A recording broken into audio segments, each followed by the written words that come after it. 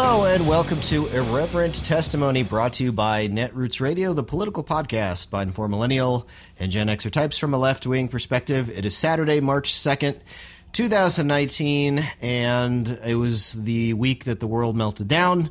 And to join us to talk about that, we have our very good friends Arliss and Will from Hopping Mad, returning from a bit of a hiatus. Am I right about that? Yeah, absolutely. We were gone for almost 6 months. Hello, everybody. And you guys are coming back, is that right? Yes. Yeah, we're coming back, looks like the week of the 10th sometime. So we're coming back initially just as a podcast. I think we probably won't try to conform to the restrictions on Netroots Radio, just to let us get settled in, and then we'll kind of see where things go from there. That's so exciting. I'm so glad that you guys are back. We have so much to say. Oh my God. Sure you do. Yeah, 6 months. That's a lot of pent up stuff. And I definitely missed your podcast. I'm glad you guys are back, and I am excited that we are helping relaunch you back onto the internet waves here, whatever you want to call them. Yes. Into the broadband stream. Yes. As usual. Anyway, I'm Travis, of course. I'm Rachel. And okay, guys, a couple things happened this week. Well, first, I just need to ask, Rachel, where are the boxes? Where are the boxes? Oh, the ones that. Yes. Okay, so one of these Republicans on the committee, I forget which one. Yes. But Travis, where are the boxes? I have to keep interrupting you because you can't give your answer.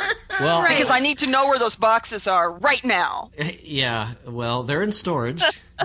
They're somewhere. They're somewhere, and the FBI's already looked through them, but I'm sure this guy's going to find the smoking gun that Hillary did the Benghazi or whatever he. The boxes and the emails. There's all these missing things everywhere. What are we to do? Yeah, that wasn't as funny to me, and we're not going to focus too hard on the Cohen stuff in this segment. Yeah. But the funniest thing to me, and we'll talk about this more in the second half, is when they came back from the break when Cohen needed a potty break or something, and Mark Meadows had printed out tweets. I want to enter into the record the tweet I just saw, and I printed out, and it says Michael Cohen's liar and a bad guy. And I have another tweet, and I was like, what the hell is going on?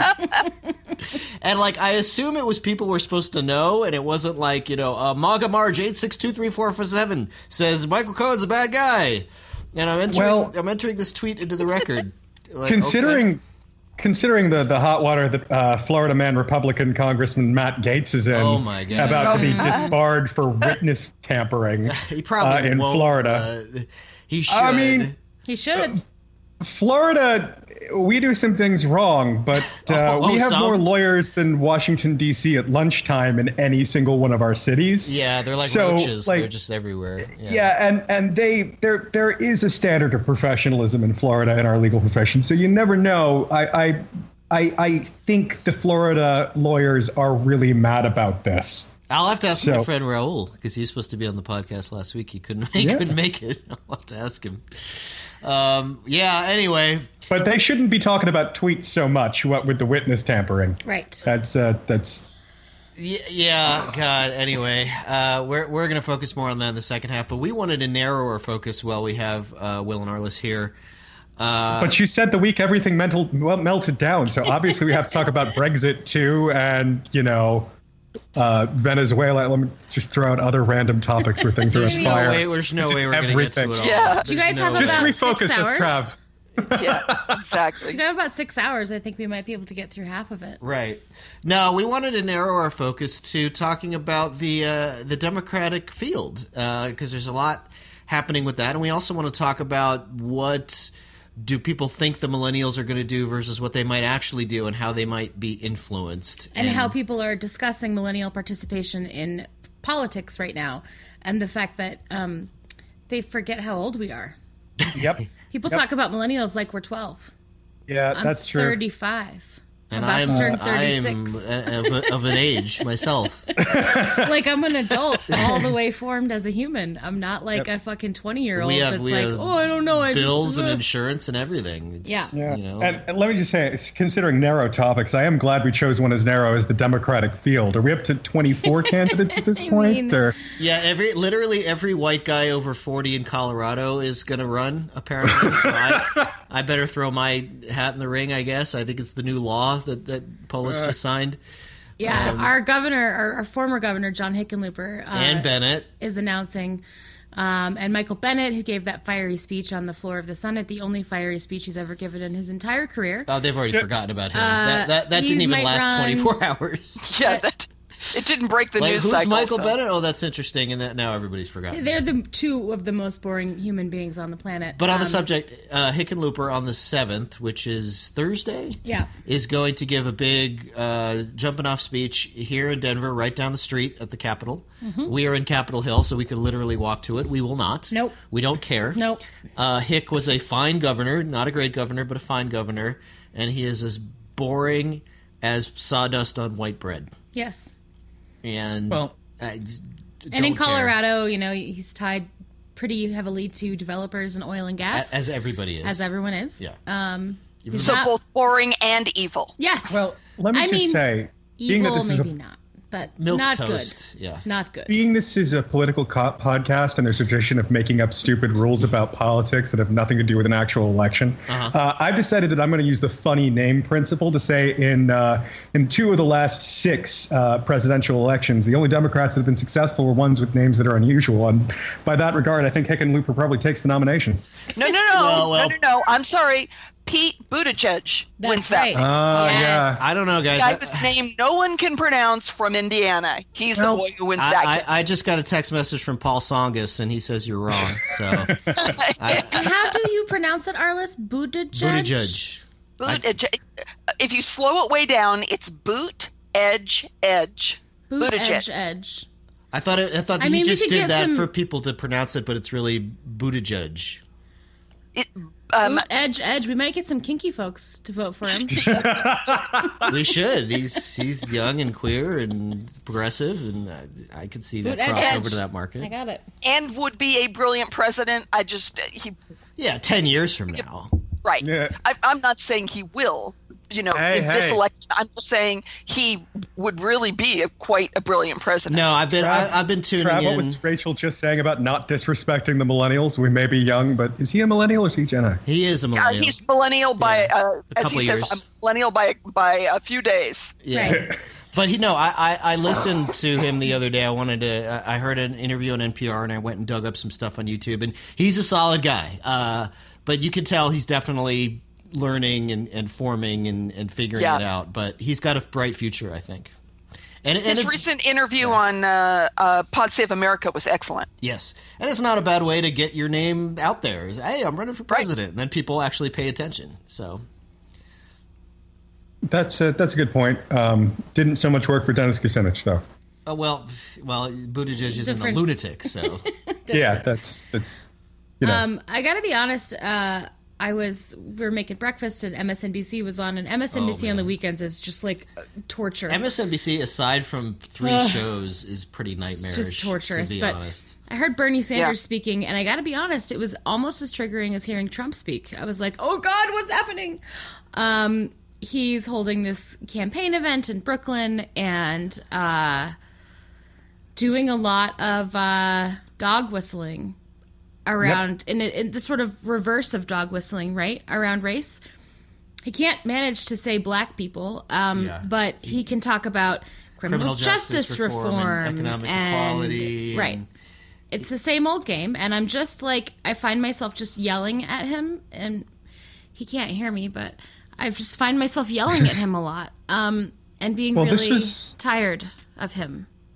Sorry for cutting across you. Well, this is a problem he had last time. I mean, one of my main objections to Bernie was he is at least somewhat responsible for helping give the conservative movement cover from the left when they killed comprehensive immigration reform, I think in 06, 07. Yeah. I mean, he was going on Lou Dobbs and basically saying that we can't allow immigrants into the country because they lower labor costs.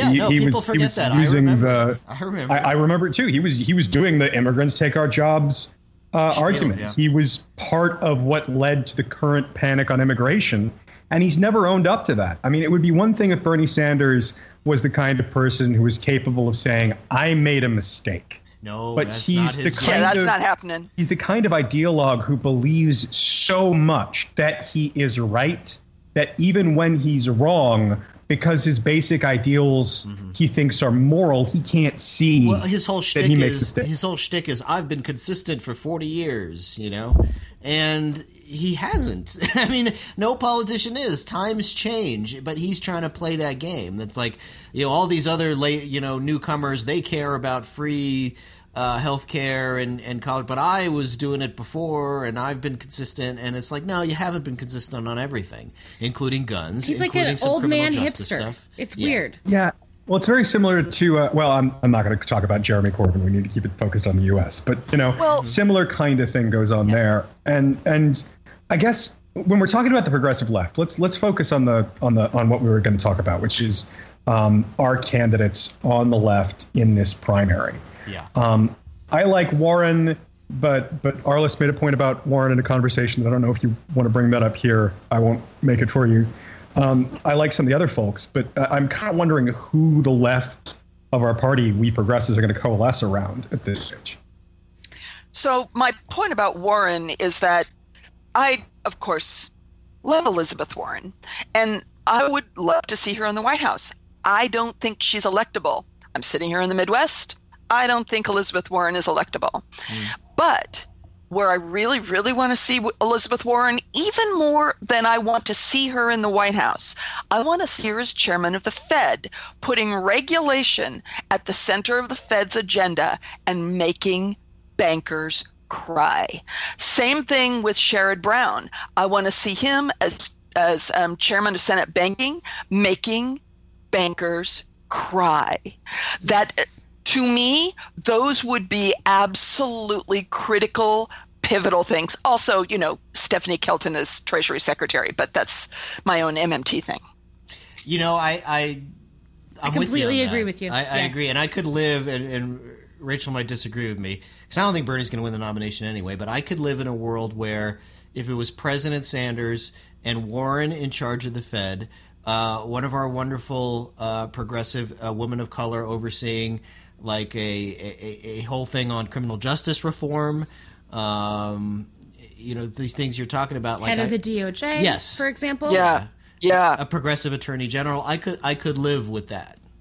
Look, if Bernie Sanders wins the nomination, fine, great. I'll do all the things and vote for him, and obviously, all the things. But he's not, and I want to talk about why he's not going to win. He's trying to play he's trying to thread the needle and play this game to where, he doesn't want to tailor his message too hard to attract people of color and women of color, because that's going to turn off the disaffected white working class folks that he thinks he can get in a general election. The problem is he's running in a Democrat and he has to win a Democratic primary. So it's this very destructive formula, right? Where it splits the party, it creates divisiveness, and in the end, it's not going to get enough. Now, this is why he tried to open up all the primaries and try to have more caucuses and try to bring in a bunch of independents to vote in Democratic, because that's how he thinks he can win, right? Right. But he didn't get enough of that to still do it. It's still going to be. He managed to do it here in Colorado, which is still. But that was stupid because it was a closed caucus and he won by 20 here anyway. Right. So it doesn't make a difference here. Right, but it doesn't matter to his supporters. They want whatever he wants, and so they did this horrible, destructive, awful thing. And now we have independents that get to vote in Democratic and Republican primaries. But we have a primary at least, and we have a primary instead of a caucus. Thank God. And caucus here was a nightmare. Oh God, it was. But. No, and, listening to him talk about criminal justice reform is like, it's literally like reverse dog whistling. It's saying, well, the sentences and the things and the criminal justice and all the things. And it's like, I would like to hear him utter the phrase, black men are disproportionately incarcerated for crimes that are committed across all of the spectrums. black people, like the new Jim Crow, like all of the things, right? He can't do that. He can talk broadly about criminal justice so that he hopes black people can hear him. Yes. But he can't say black people because then Marge in Iowa is like, well, I don't want black people out of jail. That's scary, right? Yes, exactly. And it's just horrifying. And this is exactly what happened in 2016. It's why he lost the Democratic primary. And I don't think he's learned anything. Can I just say, as someone who's been working class, that the white working class doesn't exist, and the white rural space doesn't exist. If you go to rural spaces, if you go to working class spaces, it's not just lily white folks. It is people of every, shape and color and kind you could imagine. And Bernie's focus is very, very Vermont focused. Mm-hmm. If the American electorate for the presidency looked like Vermont, Bernie would take the Democratic primary and he'd win. Of course. And, I think Bernie as a candidate, if he was running against Mitt Romney, would probably clean up pretty well, too.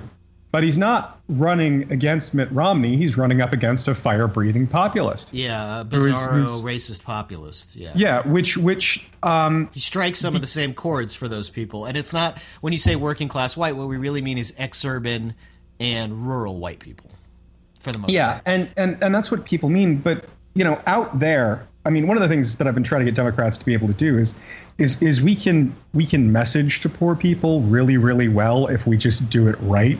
The problem is that we need to be able to admit where our technocratic solutions failed. A really easy example is if you're going out to coal country in those areas, there have been offers for job training programs for Appalachia. And historically, Appalachia is not one of the ideologically racist parts of this country.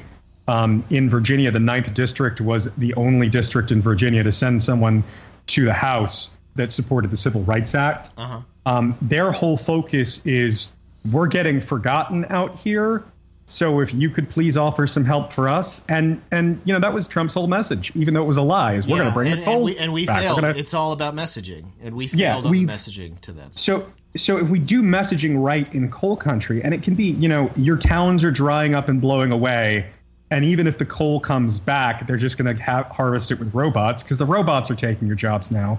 We need to do job training, and we'll pay you to do the training. Right, no, we tried the tough love approach, like, you're going out of business and you have to do it this way, and that's not what people wanted to hear, which is understandable, even if it's not realistic.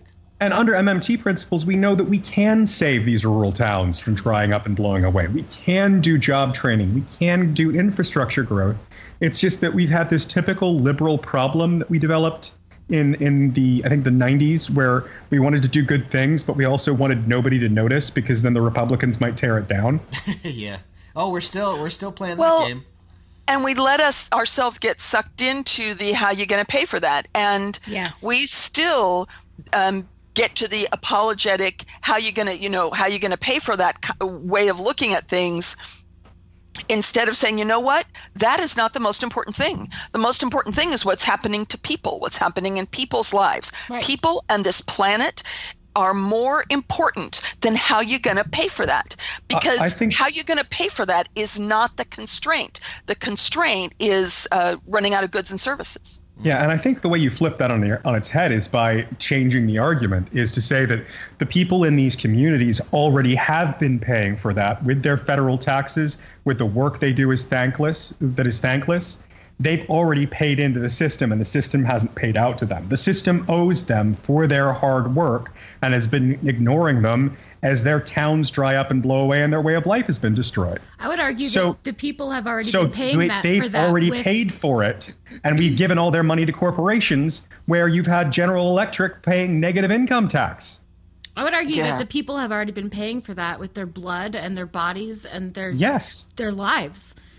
And so I think Arliss is exactly right that there are more important things than how you're going to pay for it. And I think some of these new congressmen and women have come in and said, I don't give a shit about that. The new Green Deal and AOC and all of that is about how you're going to pay for it is not more important than are we going to have a fucking planet to live on. Yeah. How you're going to pay for it is not more important than a local disability activist in our community died this week. because she was denied coverage or treatment because of her insurance coverage, and she died. And she was running for office. She was one of the leaders on protesting the repeal of Obamacare and sitting in Cory Gardner's office. She got arrested. All of that hit the national news. She died this week because she was denied treatment because of her insurance coverage. So I don't really give a shit how we're going to pay for it, but we're going to fucking do it. And the answer is in dollars, just like we pay for everything else. Just like Republicans paid for their tax cuts. Just like they paid to give their rich friends lots of public money. Just like we paid for quantitative easing to save the banks. Yeah. If we can just make up money to save the banks, we can make up money to save the American people. Yep. It's that simple. And the point is not the money. I think we let ourselves. That's where, as liberals, we let ourselves get. See, here we are talking about the money. We let ourselves. We're so used to that, and I do it just as often as anybody else. But we get so locked into talking about the money that we forget to talk about the issue is balancing the economy, the health and welfare of the economy, the people in the economy, and the planet upon which we are dependent. So that, we have to talk about those things. That's what's important. And that is all, when we talk about people who are disaffected or people who are angry or people who are not heard or people who are in trouble, health-wise or in the judicial system or some kind of other, they're actually enduring some kind of, real crisis right now, they don't care about the digits on a screen. They care about their lives, what affects them, how they're going to eat, how they're going to be healthy, how they're going to keep a roof over their head, how they protect and care for their families. Those are the things that appeal all the way across the political spectrum everywhere in this country, except at the very top. And they only care about money. Well, you know what pissed me off the other day was when Kamala Harris decided she had to say, "Oh, I'm not a socialist. I'm not a socialist." And it's like, okay. So you're giving credence to making that the boogeyman and the scary word. What she should have said was, look, no matter what, they're going to call us socialists. The word is meaningless. This is what I want to do, and this is what we need to do. Instead, she's breathing life into that. And then the problem with that, of course, is that Bernie Sanders is going to turn around and say, yeah, I am a socialist. And, a couple others might say the same thing. And now the focus is now our side is wrestling with, is socialism okay or not? And then the other side is just going to pound us with that. Because they do this all the time. And, I don't necessarily know the answer because just ignoring it hasn't necessarily worked. But feeding into this idea that the word socialism is dirty. It's like feeding into – remember 20 years ago, calling yourself a liberal was a dirty word, remember?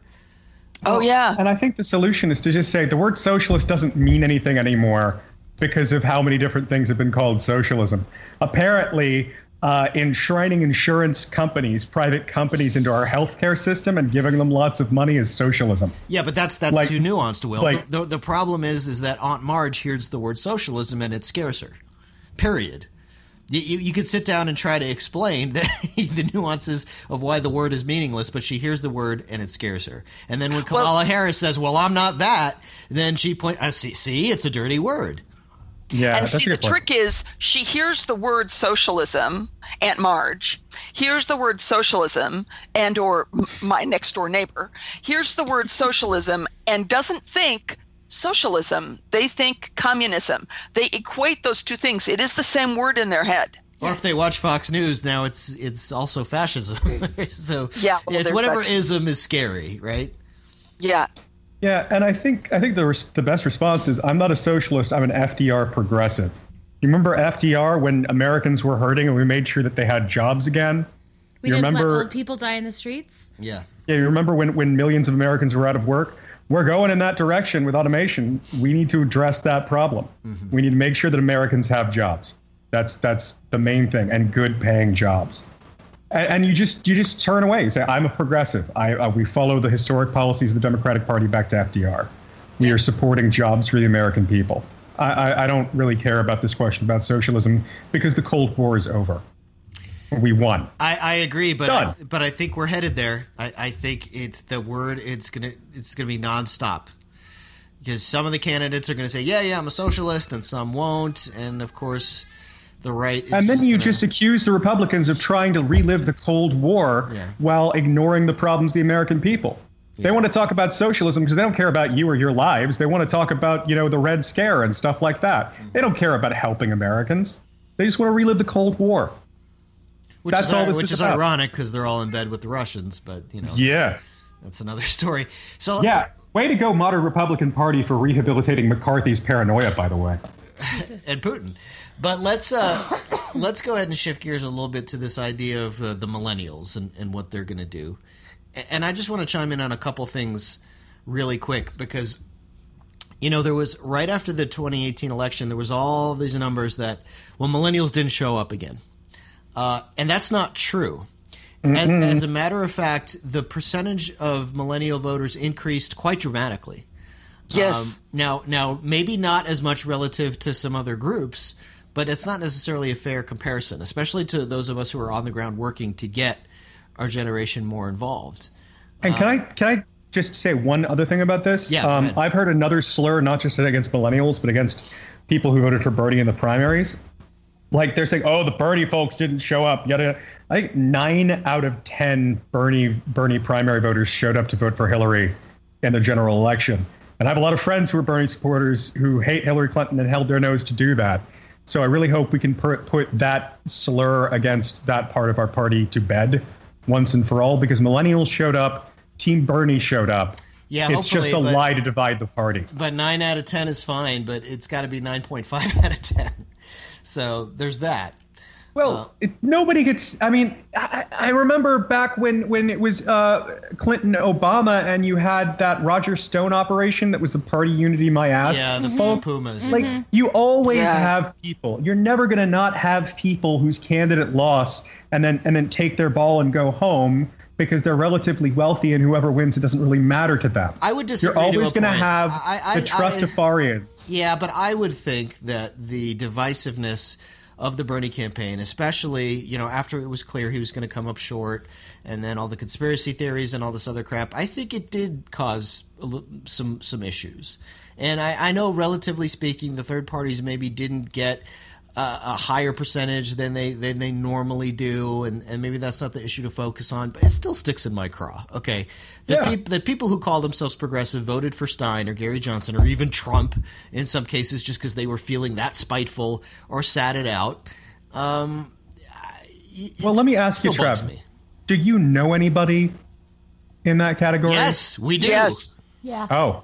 Yeah, that's the problem. The only Bernie supporter that I know who voted for somebody else voted for Gary Johnson because they didn't know anything and I wasn't talking to them. Well, literally, that's the only person I know. No, we know we know people personally who either sat out or I know voted a lot for of Stein. sat outs. And some of them have lost their jobs as a result of them, like a friend that works for the EPA. Yep. Oops. Yikes. Yep. That was a protest. Man. Yep. That's a special kind of stupid. Oh my gosh. And this is not a stupid person. This is a really, really, really smart person. PhD person who works for the EPA and is unemployed. And just got so caught up in this idea that, the establishment is bad and the two-party system is terrible. But she was going to win anyway, and I can't even hold my nose and vote for her because I hate her so much. Now that didn't matter here in Colorado, but extrapolate, I'm sure there were plenty of those in Michigan and some of those in Pennsylvania. And, you see what the problem is. And if I could point out, you said the one thing that I think is more important than anything else. She's going to win anyway. Yes. Everybody thought Hillary Clinton was going to win including anyway. President Trump. He thought he was going to lose. That is when Democrats lose elections. When Democrats think they're guaranteed to win, our internal purity gets us to stay home because we decide, well, I'm not going to sully myself by holding my nose and voting for this person that I hate. And I think that's where we are in real trouble in 2020, because everybody thinks there's no way the American people will elect Trump again. And and that's one of the things that we need to push really hard, is that if we don't get everybody to the polls, Trump is going to win again. Yep. There was this panic back in the 2012 presidential race, where you had all these Democrats being like, "Oh my God, it's the end of the world. Romney's going to win. Oh my God!" And we're like looking at the polls, and it's like he's not. And he's like, "No, but we have to say it, otherwise people will get complacent." And in 2016, we got complacent. Yeah. So we gotta tell people, the moment Democrats think they're going to win is the moment that they snatch defeat from the jaws of victory. That's how we do it. So we have to say the Russians are going to interfere, because they are, and they're going to interfere in the ways they did last time with the micro targeting. Where are you guys familiar with how that happened? Oh yeah. Oh yeah. Yeah. So basically, they're at it again today. We just saw, what was it, Women of Color for Bernie? Women of Color, WOC Obviously for so Bernie. Fake. And they're trying to speak in AAVE to this black Twitter woman, and they're like, "Sista, you be lying if you think that us sisters aren't voting for Bernie." And it's like, oh, for fuck's sake. Yeah, follow that IP address to Vladivostok. And then they did, and it was like they also do ads for like Cosmo, and then there's a whole other thing where it's like they started February of 2019, and they have 19 followers, and you're like, okay, so it's a bot. That's good. That's good. Yeah, they're at it again. Yeah, and so they're going to do that, and they're going to hit Facebook up, and they're going to keep that process going. But I think we're a lot more aware of it now, and I think we're going to be able to call it out. The one thing we're not going to be able to do is there are going to be BS stories that we would normally be able to knock down that we won't see, because the individuals will be micro-targeted, and it'll only be select individuals in a select community that are going to see that. And it's going to be like it was last time. It was Syrian immigrants thought Trump was going to be great for Syrian immigrants, because they kept targeting Syrian Americans with the vote with these anti-Hillary messages. Mm-hmm.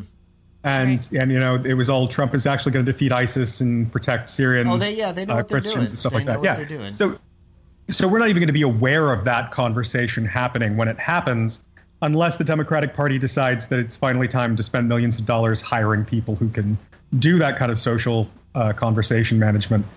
That until we get serious about that, that's going to be a threat. So we just have to do the math politics. Get serious about. Okay, yeah. I want to switch gears for a minute, and I want to talk about some of the leading contenders, I guess, and see how you guys feel about them. Let's start with Kamala Harris, since we were already talking about her. Hard skeptic. Yeah. Same. Reasons? She gives some great speeches, but her record's interesting, and I feel like she's doing the Barack Obama thing. Like, her speeches are great, but she's not really saying all that much policy-wise from my perspective. Like, she's speaking in broad brushes. Yeah, my problem isn't necessarily that, because I think it's early, but her record as a prosecutor is really, really troublesome for me.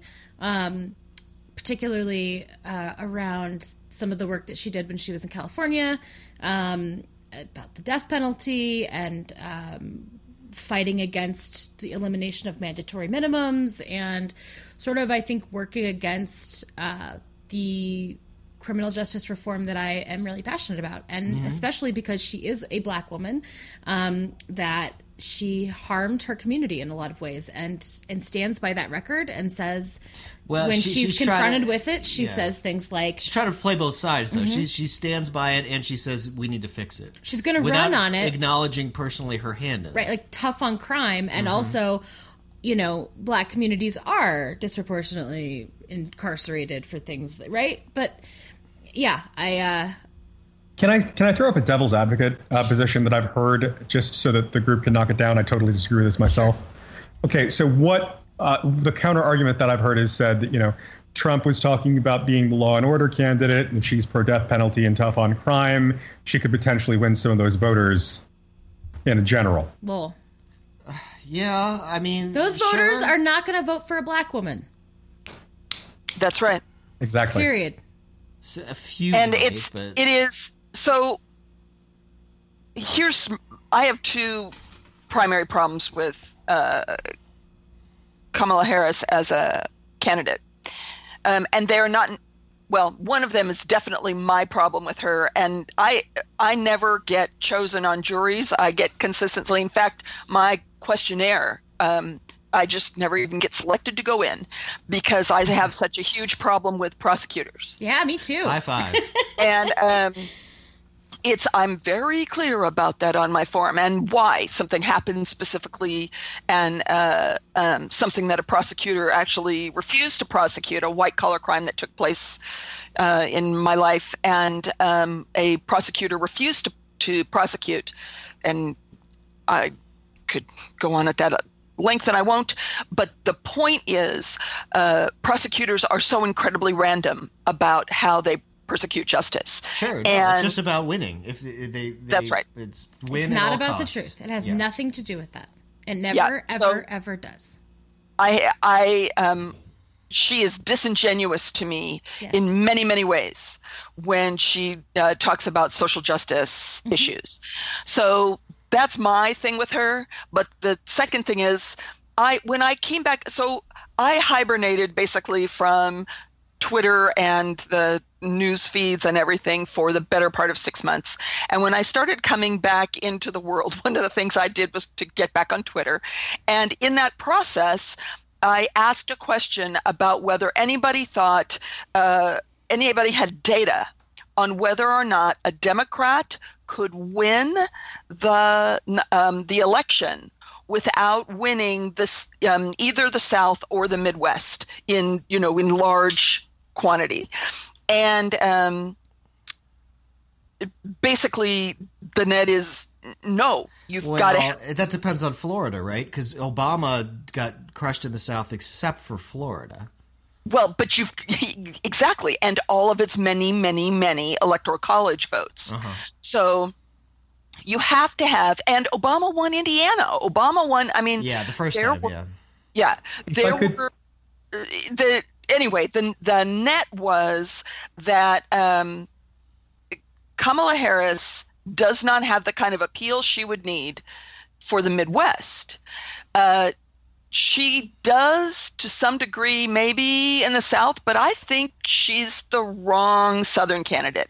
I think if you're looking for the Southern candidate, it's either Stacey Abrams or Beto. Mm-hmm. Yeah. Wow, so many names to get through. Agreed. If I could just say something about Florida really quickly. Virginia is blue because we did criminal justice reform and allowed felons to vote again. Florida is going to trend blue for similar reasons. But they have a whole Republican House and governor that are going to try to gum up that works. Keep your eye on that. It's not going to go smoothly. Yeah, they did a similar thing in Virginia when they had a Republican governor and House that tried to gum up that works. And remember, it's going to take some cycles. McConnell and Trump are stacking the courts. So we're not sure how that's going to turn out. That is a work in progress. It was awesome that passed on election night, even though inexplicably they still voted in DeSantis and Scott. But that's going to be an ongoing battle. But anyway, so could I? Yeah, go ahead. Just one last comment about this. So DeSantis is not the worst Florida Republican you could have. No, and he's terrible. But you're right. He comes from sort of the Charlie Crist thing, where he's somewhat pro-environment and has some ties to libertarians that would otherwise not vote. He's awful. Like DeSantis he's a Trump is awful. Racist, But he just tried to block drilling in the Everglades, for example, and he's. I hate the guy personally, and I wish that we had a different governor in Florida, and I'm really angry about how the Senate race turned out. So far he's not legislating as bad as Scott did, which is surprising. He's not from the Rick Scott branch of the party. No. He's not really from the Trumpster branch of the party. But he ran that way. Yeah, because Florida Republicans have learned that the best way to get elected is to lie and stir up populism and then do everything that you were going to do anyway. Yeah. Anyway, so just closing off on Harris real quick. I know a lot of our friends in the Daily Kos community have really rallied around Harris. And that's fine. But this is another example of that, we're not all in lockstep. We don't all meet, together, Greg and Kagro and Armando, although, Kagro never picks favorites, but all gathered around and say, this is our person and we're going to push him through. No, we have varying opinions and that's okay. And I get the knee-jerk reaction to say, this is a a woman of color running for office. How amazing with would a that background be? as a prosecutor, we can get those white but votes like in Iowa. she's not. I'm not. I'm not sold now. I can't support her. I'm sorry. I can't do it. I can't. And if she wins the nomination, of course I will go door knocking and do all of the things to make her the president. And I'm just not going to support her in the primary. No, there's so many better options. Can't. Let's talk about who should we talk about next? I want to talk about Cory Booker. Okay. Nobody likes him but me. I was going to say. I like Cory Booker. I've always liked Cory Booker. I think plenty of people like Cory Booker. I just don't know if they think he's presidential material. I mean, I've been following him. I'm going to be a hipster here. I've been following him for a really long time, since his first run at being the mayor of Newark when he lost to the establishment mayor. They did a documentary about it called Brick City. I think everyone should watch it. Mm-hmm. And then on his second attempt, he won. And then after being the mayor of Newark for a while, he became a senator. He did a lot of great things in Newark. Oh my God. Remember in the 90s and early 2000s, things. like Newark was a dump, and even people who lived there would tell you that. It was one of the things that I think speaks the most about his character is that when he became the mayor of Newark, New Jersey, he decided to go live in the part of town that had the highest crime rate in the whole city, because if he lived in that part of town, then it would be required that security would be around him. And so he went to the most crime-ridden part of the city so that he would have security around him, so that that part of the city would become safer. And Newark has really revitalized, and not just gentrified and kicking all the people out. Like it's really, really like people live and stay in Newark now. 15 years ago, that wasn't a thing. Yes. Yeah. He did he's pretty tremendous. I think the left's problem with him is that they feel he's too tied into the banking system. I don't really understand that complaint directly directed to him, as though who doesn't among the candidates. Yeah, I mean, that was a similar attack on Hillary Clinton. Even after she hired Gary Gensler, she was still seen as like the Wall Street candidate. Which Cory is, Booker is not a Wall Street candidate. It's absurd to say that. It's absurd.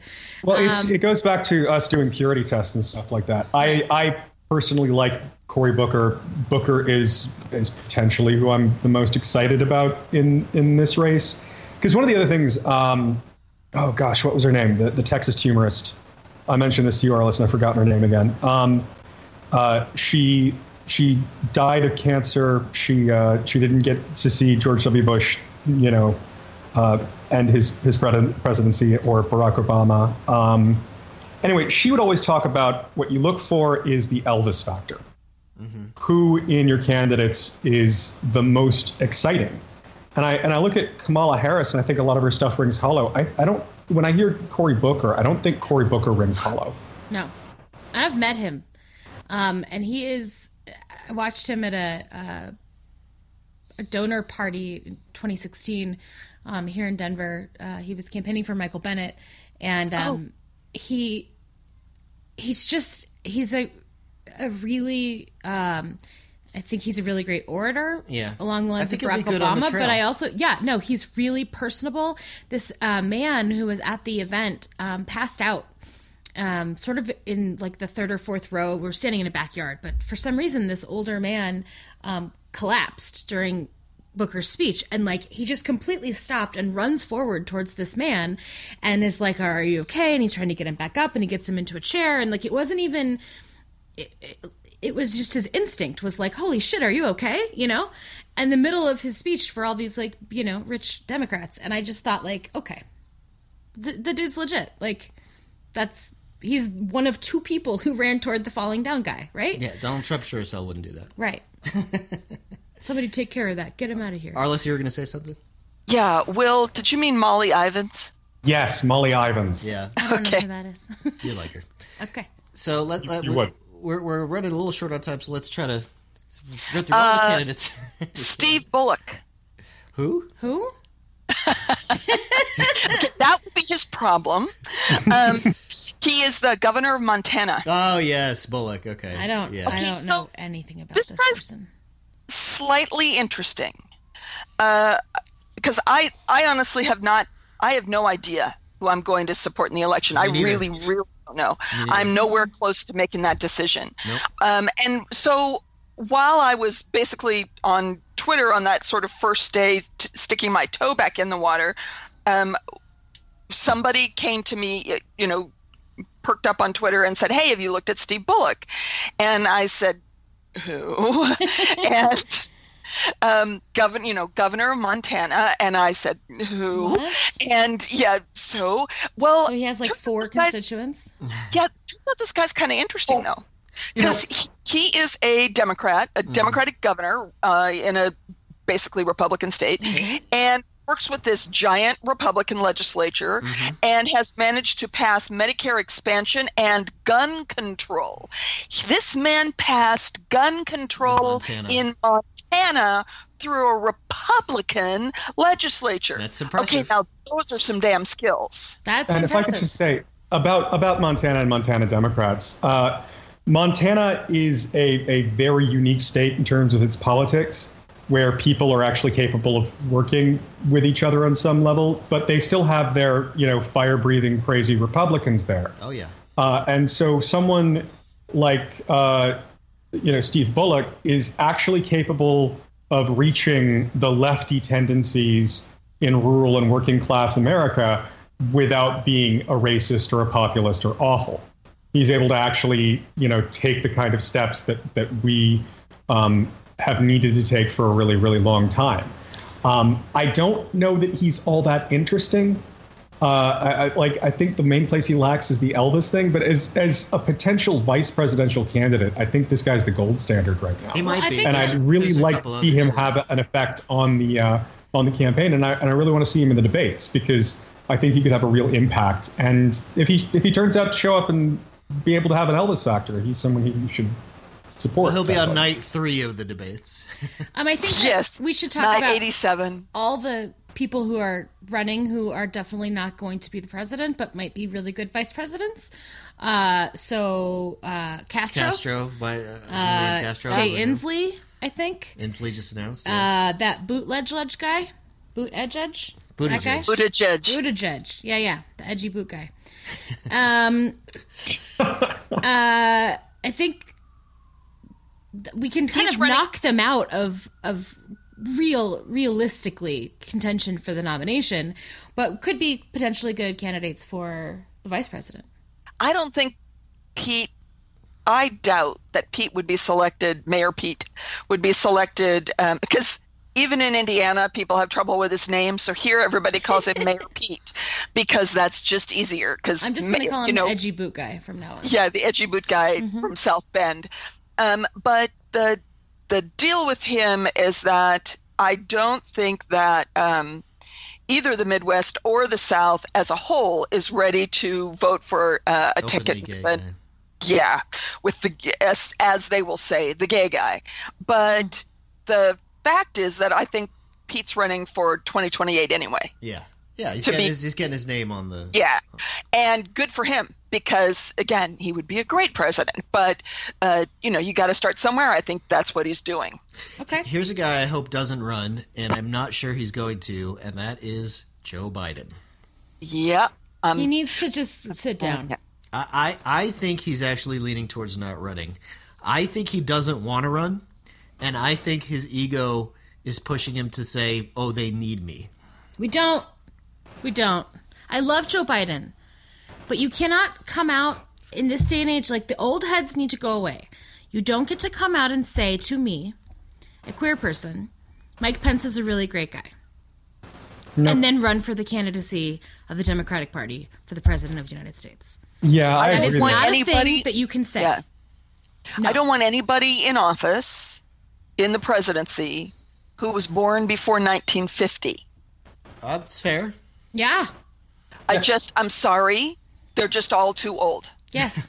They're too old, and there's just no way for them to really understand the world that we live in. And where the party's gone. But not just that, the actual world that we live in. The actual technology, like listening to these fucking old men talk to Facebook and talk to Twitter, and listening to them just not understand the actual world that we live in was terrifying. These are the heads of these committees that run our country, and they don't understand the fundamental way that technology works, that we interact, or that how we interact, that we do that commerce. They don't understand, so you don't get to be in charge if you don't get it. And that applies not just to trade and commerce, but to the ongoing Russian attack on our country. Right. Yes. If you don't understand the mechanism of the attack, how are you going to actually be able to defend us against it? Right.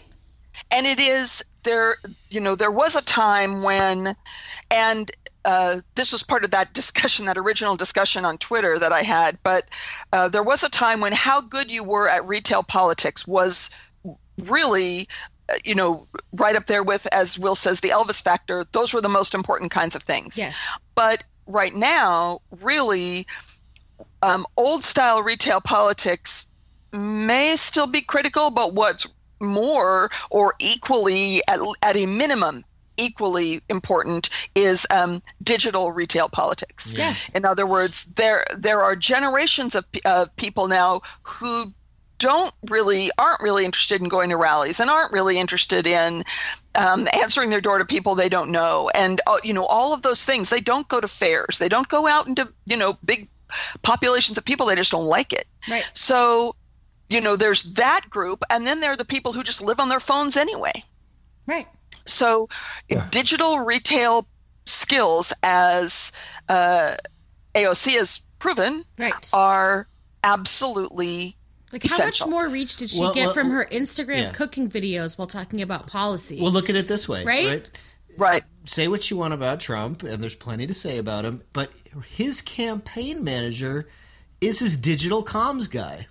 Yep. Right. Now he's a criminal and he could be in prison before 2020. The comms guy himself, but that's forward thinking. That's in as much as he doesn't get about the whole world around him, he gets that. Yep. Right. Yeah. And I'm not sure we do yet. No, I'm not sure that we do. And when I say I don't want a candidate who was born before 1950, I'm not even sure I want a candidate who was born before 1965. In other words, I'm not even sure I'm interested in somebody my age, because I think that the world is moving so fast, and there are so many skill sets that are essential in terms of the kinds of problems the next president is going to have to solve. Right. But at the same time, the other flip side of this, and this came from a conversation I had just recently with a Never Trumper, and this guy is a white gay Republican. Oh my God! I know. But, and he's a good friend of mine, and he's a smart guy. But there are days. Yeah. But anyway. One of the things that we were talking about was Biden. Mm-hmm. And he was saying that, or one of us, I'm not even sure whether he said it or I said it, Biden could turn out to be the kind of valuable one-term president that Ford and Carter were in terms of their healing capacity, not in terms of other things that Ford did in his administration, and I don't want to go there, but in terms of coming in after an extraordinarily traumatic event in the history of the country and being able to say, they're there. Let's all calm down. Let's all, Well, how did that work out for their respective parties, though? Well, that's another whole discussion, and I'm not saying that I would support Joe on that basis alone. I'm just saying that I think that when you're looking at the value that certain kinds of candidates could bring to office, that's something Joe Biden could bring that nobody else in the race has. Maybe. I would argue, though, and I totally agree with you. Bernie would burn the building down. Right. I totally agree with you on that, and I think from my perspective as a millennial queer woman who's white, I'm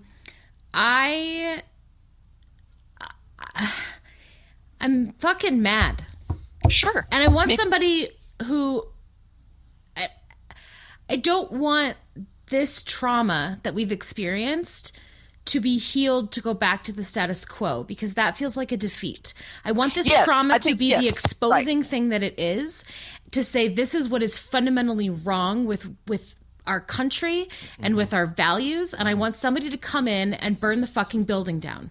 I want them to say, this is fucked. And what we just experienced exposed all of these holes and all of these things that were wrong to begin with that we didn't recognize.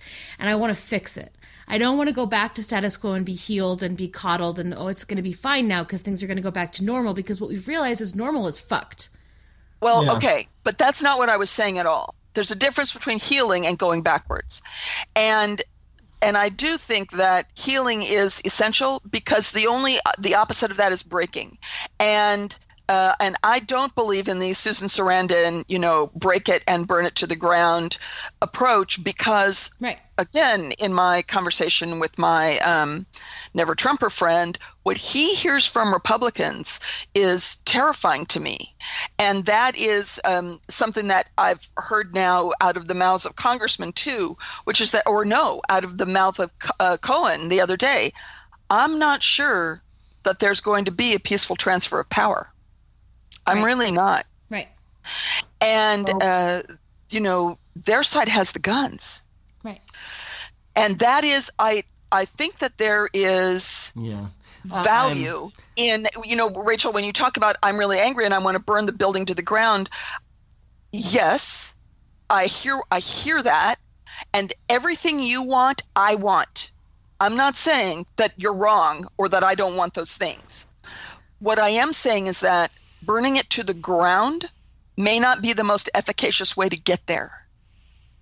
Well, and I think from my perspective, burning it to the ground, the it in question is the Republican Party. And yes. I think the best way to achieve that is with the sort of new Democratic coalition that's developing here. And that includes veterans. That includes a lot of national security focused folks and voters who, again, are the people with guns in this country, who are really suspicious of Trump's, friendship with Putin and stuff like that. And I think, and I kind of have been looking at our candidates, wishing there was, like a former general or something that was running. Ugh, not me. No. A progressive one. Disagree with you there, Will. I mean, when I say burn it to the ground, I don't mean, well, in some ways, I don't think that,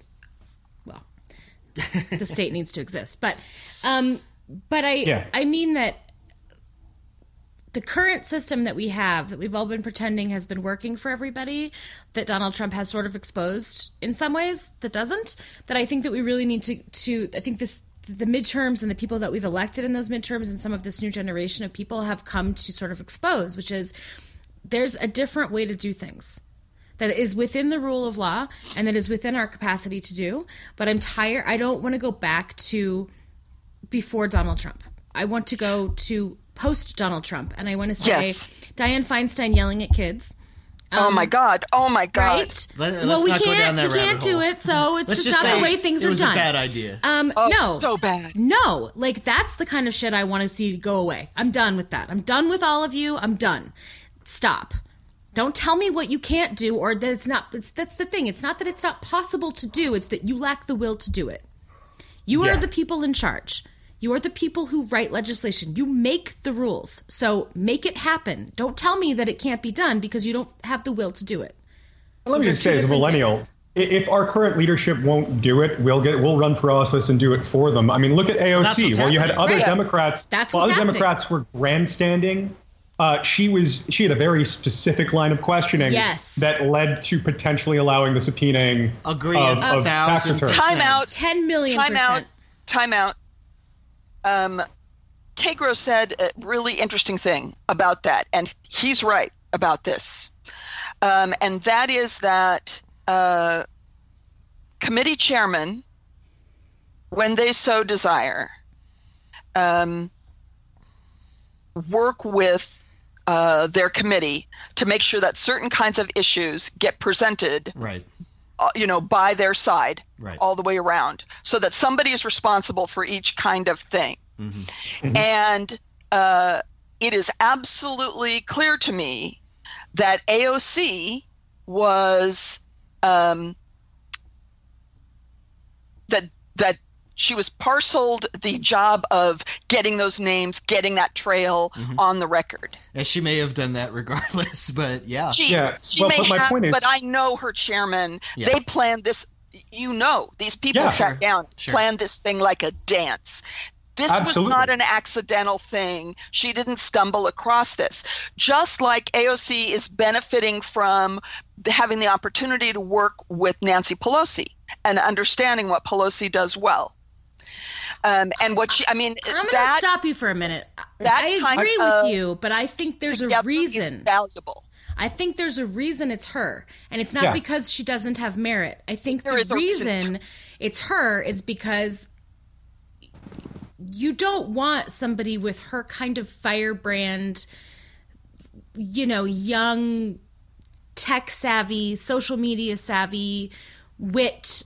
You don't want somebody like her being against the establishment.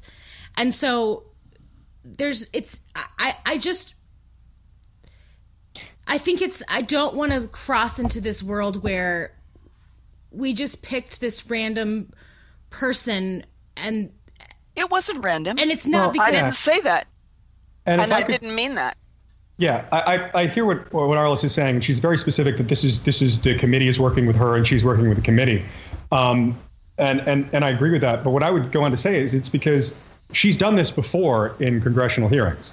Like, she's proved that she can do this sort of thing before. Really she's very good at running through these questions rapid fire and getting that job done. And so like, that's the main reason why she's being selected to do this, because this is a job she can do. Whereas some of the other more established Democrats are not really as quick. Like, she's fast and she's able to run through the issues really quickly. And she's exactly the kind of person we need in these committees asking these sorts of questions. And I hope she's in Congress for forever until she runs for president. Because I was going to say, I think her committee chairman wanted to shine. I think he purposely wanted to shine a light on her. I think he wants her to be a president. Right. No, I think that's exactly right. I think that it was absolutely coordinated, but because she is who she is. Because she is who she is, they want to make her a star. They want to make her the person who didn't get into any bullshit speeches about how Michael Cohen's family must be suffering and how he's on his journey to nobility. She just asked some fucking pointed questions about his tax returns and was done. And that was intentional. I think you're exactly right, to make it her, because they want her to be a person of substance, to be seen as a person of substance, because she is. And because she's so often highlighted because of what she's wearing or what her face looks like, or should she wear gold hoops or can I just red lipstick or these almost exclusively men, these conservative men who are trying to engage her and tear her down on social media. What are they thinking? Yeah, don't do that with a New York bartender. Right. A New York bartender knows exactly how to hurt you. And she's not 28 just a years old. She's 28 years old from the Bronx. Like, on the internet. Right. Yeah. Folks, at CPAC this week, there were panels on AOC. Yeah, she's the boogeyman. Speakers that focused on AOC. She is the number one boogeyman. She is the new Hillary for them. They are taking all that pillaring they did for all those, decades of Hillary. They are now taking that gunfire and aiming it straight at AOC. But she's so much more agile at handling it. So much better at it. She's never she's no baggage. She has no baggage. She's 28 years old. She doesn't have a former president as a spouse. She's very open about her millstone around her neck. No, she's nothing. She's every time they come at her with something, she's just like, "Lol, motherfucker," and then owns them, and they're just like, "Oh." And I think that's if I could just say, I think part of that is because she's a woman from a younger generation that didn't have to put up with all the same kinds of bullshit that people like Hillary Clinton had to put up with growing up. And being stomped down upon. I was not and just socialized. having to throw up your hands and be like, okay, I guess I'm wrong here. I was not socialized the same way that Hillary Clinton was socialized. I was not. Exactly. And neither was she. But here's the bottom line for AOC, and don't any of you think otherwise. She is seeing farther because she is standing on the shoulders of giants. Absolutely. Yes. We all are. Absolutely. Right. Without someone like Hillary, without somebody like Ginsburg, without somebody like Sandra Day O'Connor, without somebody like Eleanor Roosevelt, Pelosi, right? Feinstein even, right? None of us would be where we are. None of us. And she knows that. We have right. That's why she wants to work with. I mean, she's smart. She wants to work with Pelosi because Pelosi's amazing at her job. Well, hipster woke comedy Twitter and the media tried to gin up this whole AOC versus Pelosi war. No, she didn't take that bait. She's, yes, she did oppose her in certain, subtle ways, but that was not the battle. They worked together. And totally deflated that. The reason that I was not socialized the same way that Hillary Clinton was socialized is because of Hillary Clinton and people like her. Yes. Fighting back against it. Yeah. Yes. So it's very. I'm glad you did bring that up, Arliss, and absolutely for us to recognize that. It is important. 100%. Yeah, and I think also we need to be proud of our Democratic Party because instead of breaking on factional lines, the Democratic Party leadership is throwing their arms around millennials and being like, "Here's important stuff you can do. We trust you. You are the new zeitgeist. Let's work together," which is exactly what we need to do to prevent the party from fracturing as we go forward and boomers kind of step aside and millennials come in. Well, and I think it was really smart of the party to embrace her. Because had they thrown her aside and been like, "Oh, she's crazy, she's too liberal," there's whatever, plenty that wanted to, and they lost. We would have been like, "Fuck yourselves," right? Like, no, she needs to be front and center, and I'm glad that the party and Pelosi recognize that.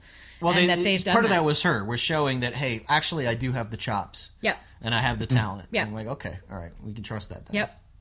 I'm not just a wild flamethrower, which in the other party, that'll get you to the top of the heap. You know, that'll make you the chairman of the ranking member of the intelligence committee, right? If you just throw bombs, then you're an idiot. Right. But, and you have a checkered past of letting kids get molested. But, not in our party, it doesn't work that way. So what do you guys think about Stacey Abrams and Beto?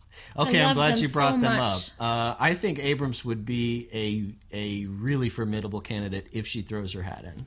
I love her so much. And one of the things I love about her so much is that coming off of Barack Obama as the first black president, I think he was smart to do this, but also the measured way that he was black, I think was appropriate for the time. Was appropriate for the time and what probably was necessary for the time.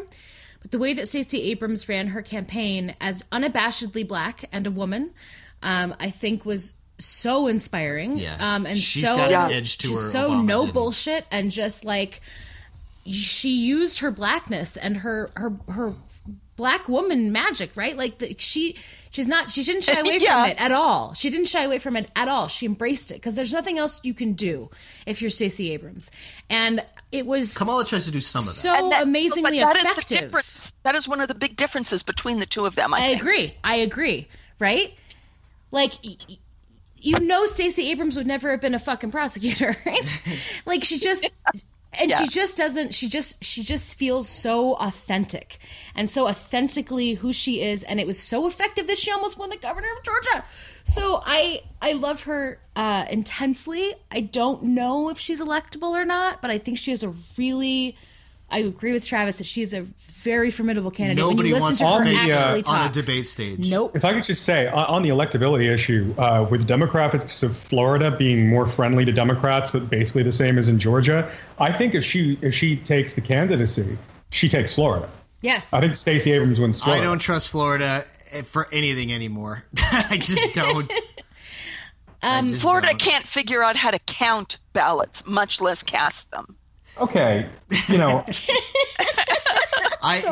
a Floridian, you're not wrong, but we did just fix the main thing the Republicans were using for voter deregistration, and local Democrats are already operating under that. So in Democratic districts, they're already re-registering felons. It's already happening. No matter what it looks like, I'll never ever trust Florida again. No, Travis is scarred. I'm totally scarred. How do you guys feel about Abrams?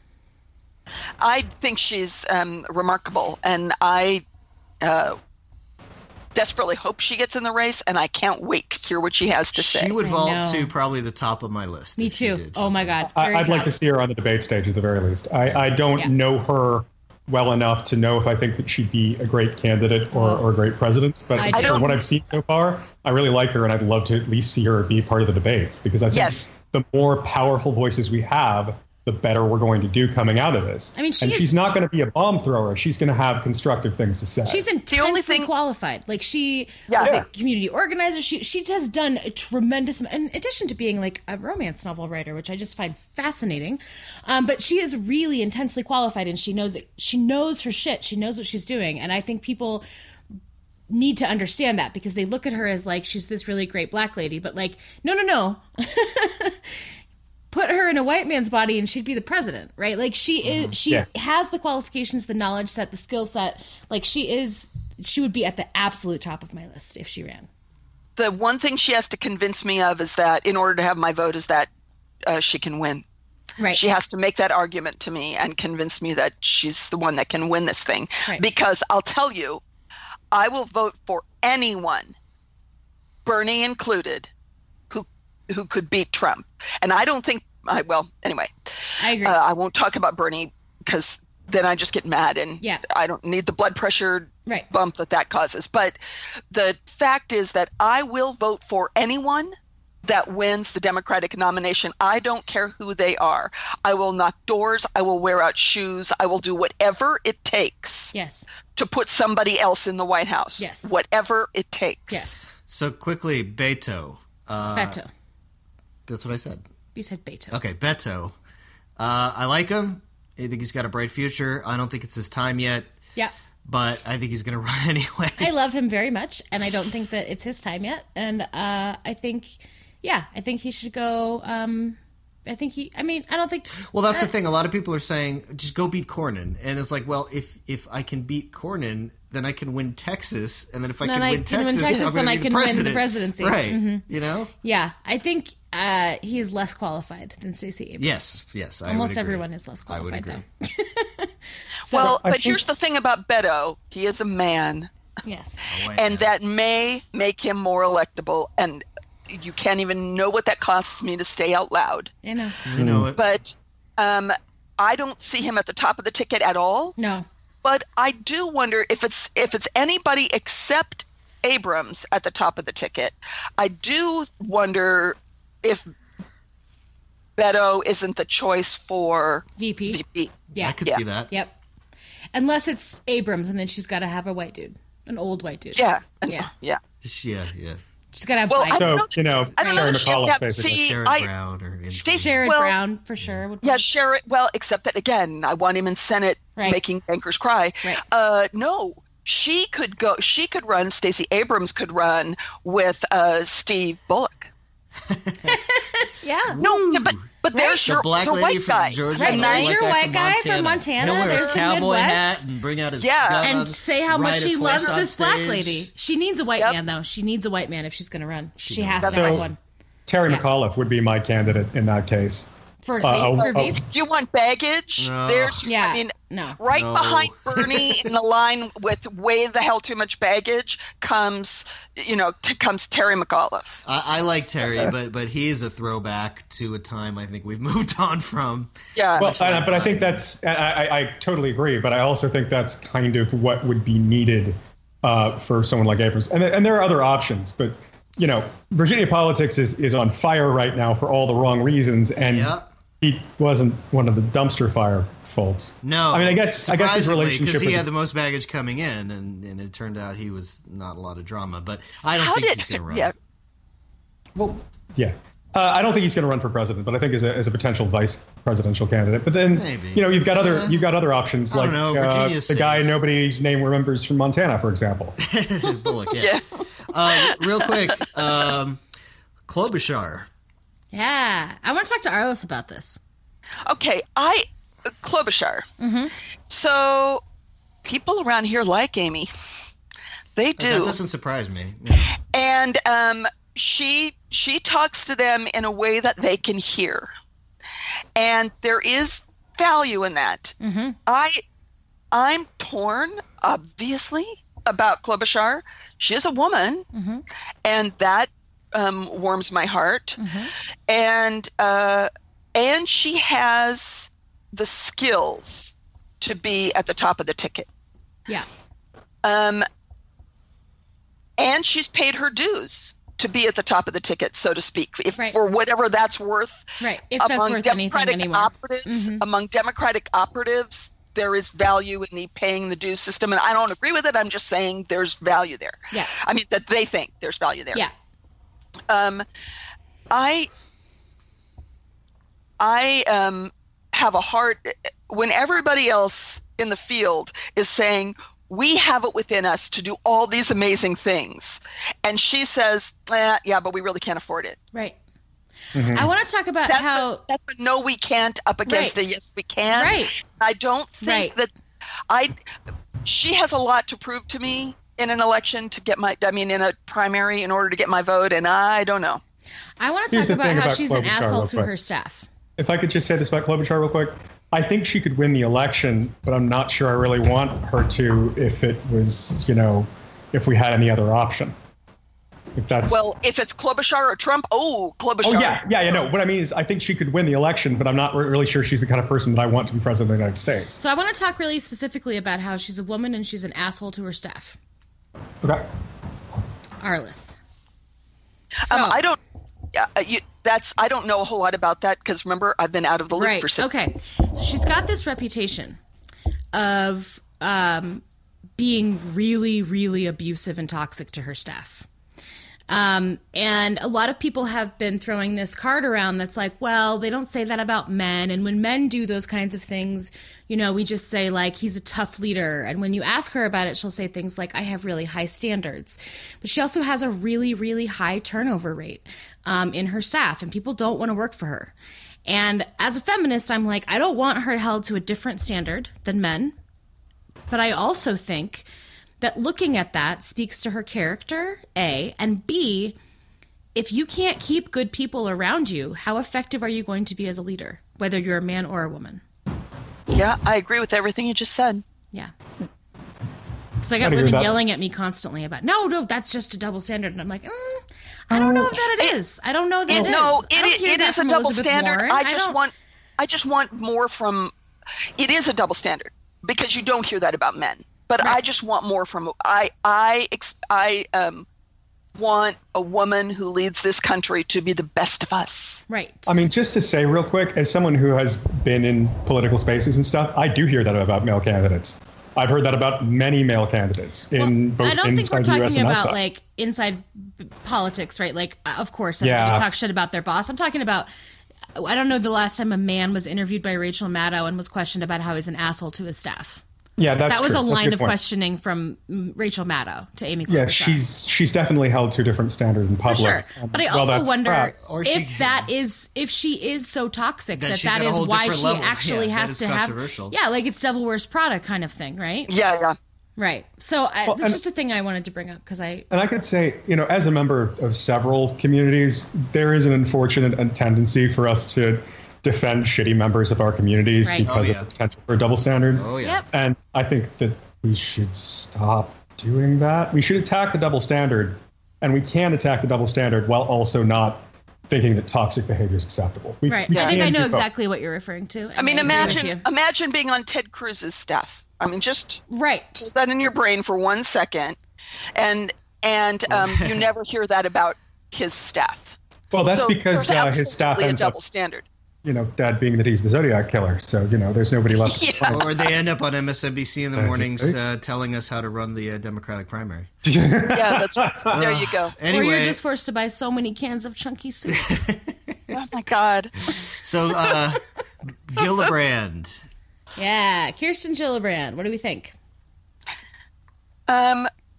She could be a rock star.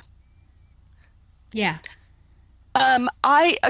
This is somebody that I need to see more of on a national stage because she's worked so hard in her constituency, so to speak. She's worked so hard for the people who she works for. Right. That's her job, which is great. Yes. Right. She's really good at it. In that way, I need to see what she has to say to a national stage, but I'm pretty impressed with her. I like that the reason I know about her was because when she first joined the Senate, her big focus was on sexual assault in the military and sexual assault on college campuses, and she was unwavering and unrelenting and unapologetic about that. And I think in some ways helped get that conversation really moving at a national level way before Me Too happened. And I appreciate that about her. I don't know if she has the charisma to, I don't know. I'm on the fence. My trouble with her is I wonder how much of a political chameleon she is. In that she came from kind of the right on LGBT issues, on a lot of economic stuff. Like, she was not an ally for quite a while. Okay, I'm going to stop you. Because the phrase "was" in that sentence is the important word. It is one thing to talk differently to different audiences. That's a political chameleon to me. Right. It is, on the same day to say one thing to the VFW and a different thing at a college campus. That's a political chameleon to me. Evolving on an issue like Obama evolved on gay marriage. I think that's the mark of a human. I mean, I could just say this coming from Obama New York. Evolved. Real quick. Obama didn't want to admit that he was for LGBT rights because it was politically unsalvageable at that moment. I don't think he ever was against people it. Marrying, no, but it doesn't really matter. Anyway, go ahead. If I could just say, coming from New York state and city politics, where I worked for a little bit, maybe she's evolved a bit more since I lived in New York, because I did leave there 2013, 2014. But I was there for part of her evolution into this candidate that's more left-wing, and she became that because she became a senator. And, she took the seat vacated by Hillary Clinton. Right. And the thing about her and New York politics is, when it comes to the question of being a chameleon, she did change her public-facing positions.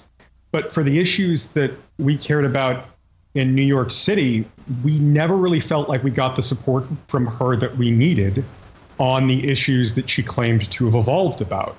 And a lot of the feel, having been in New York at the time, was that she was kind of just giving us lip service.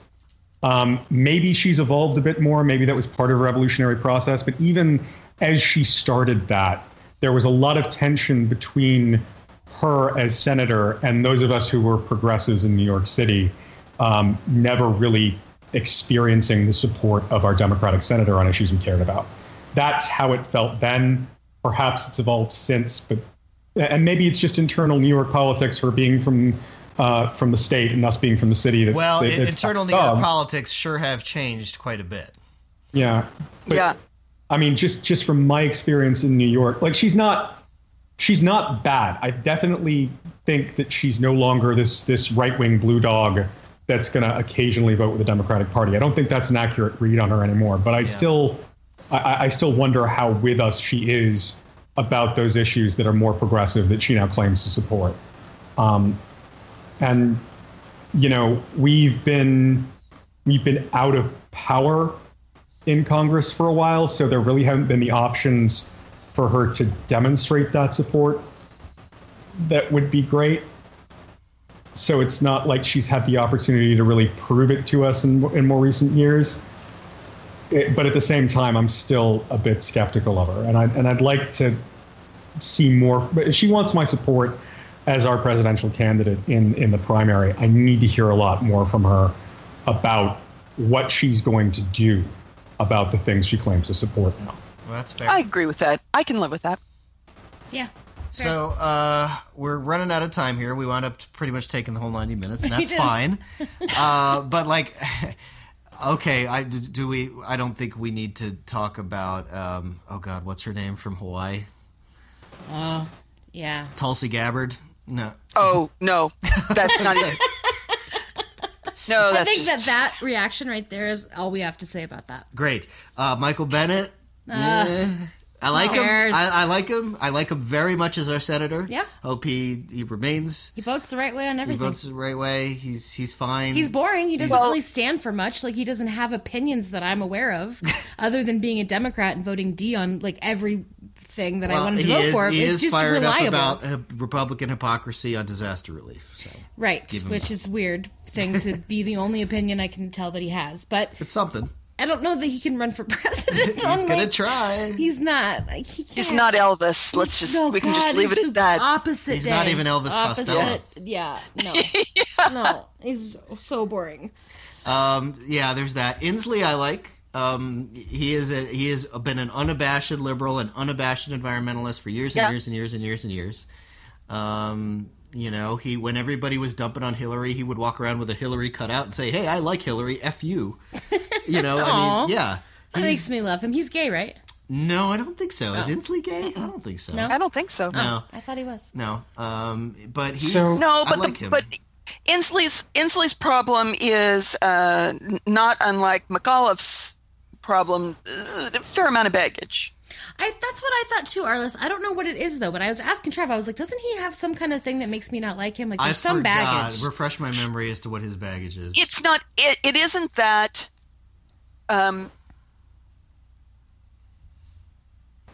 Maybe I'm using the wrong word. I worry about people who have been in politics long enough that they have built up an opposition, a threshold of opposition to them in general that is fairly high, like Bernie, like Terry McAuliffe, like Hillary Clinton.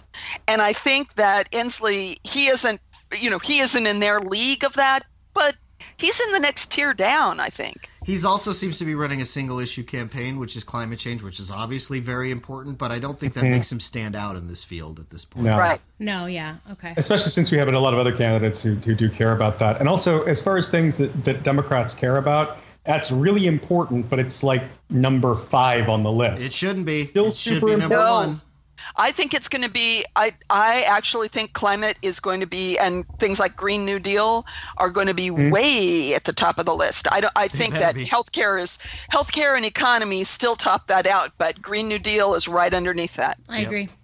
So do you, one last thing, there's somebody that I do wish would run for president. I said someone like a former general, and I was trying to think of the exact person. It's Tammy Duckworth, who I'd like to see on the debate stage. I would too. I don't think she has designs She's on not that. going I think to. she's super happy to represent Wisconsin and raise a family and do her thing where she is.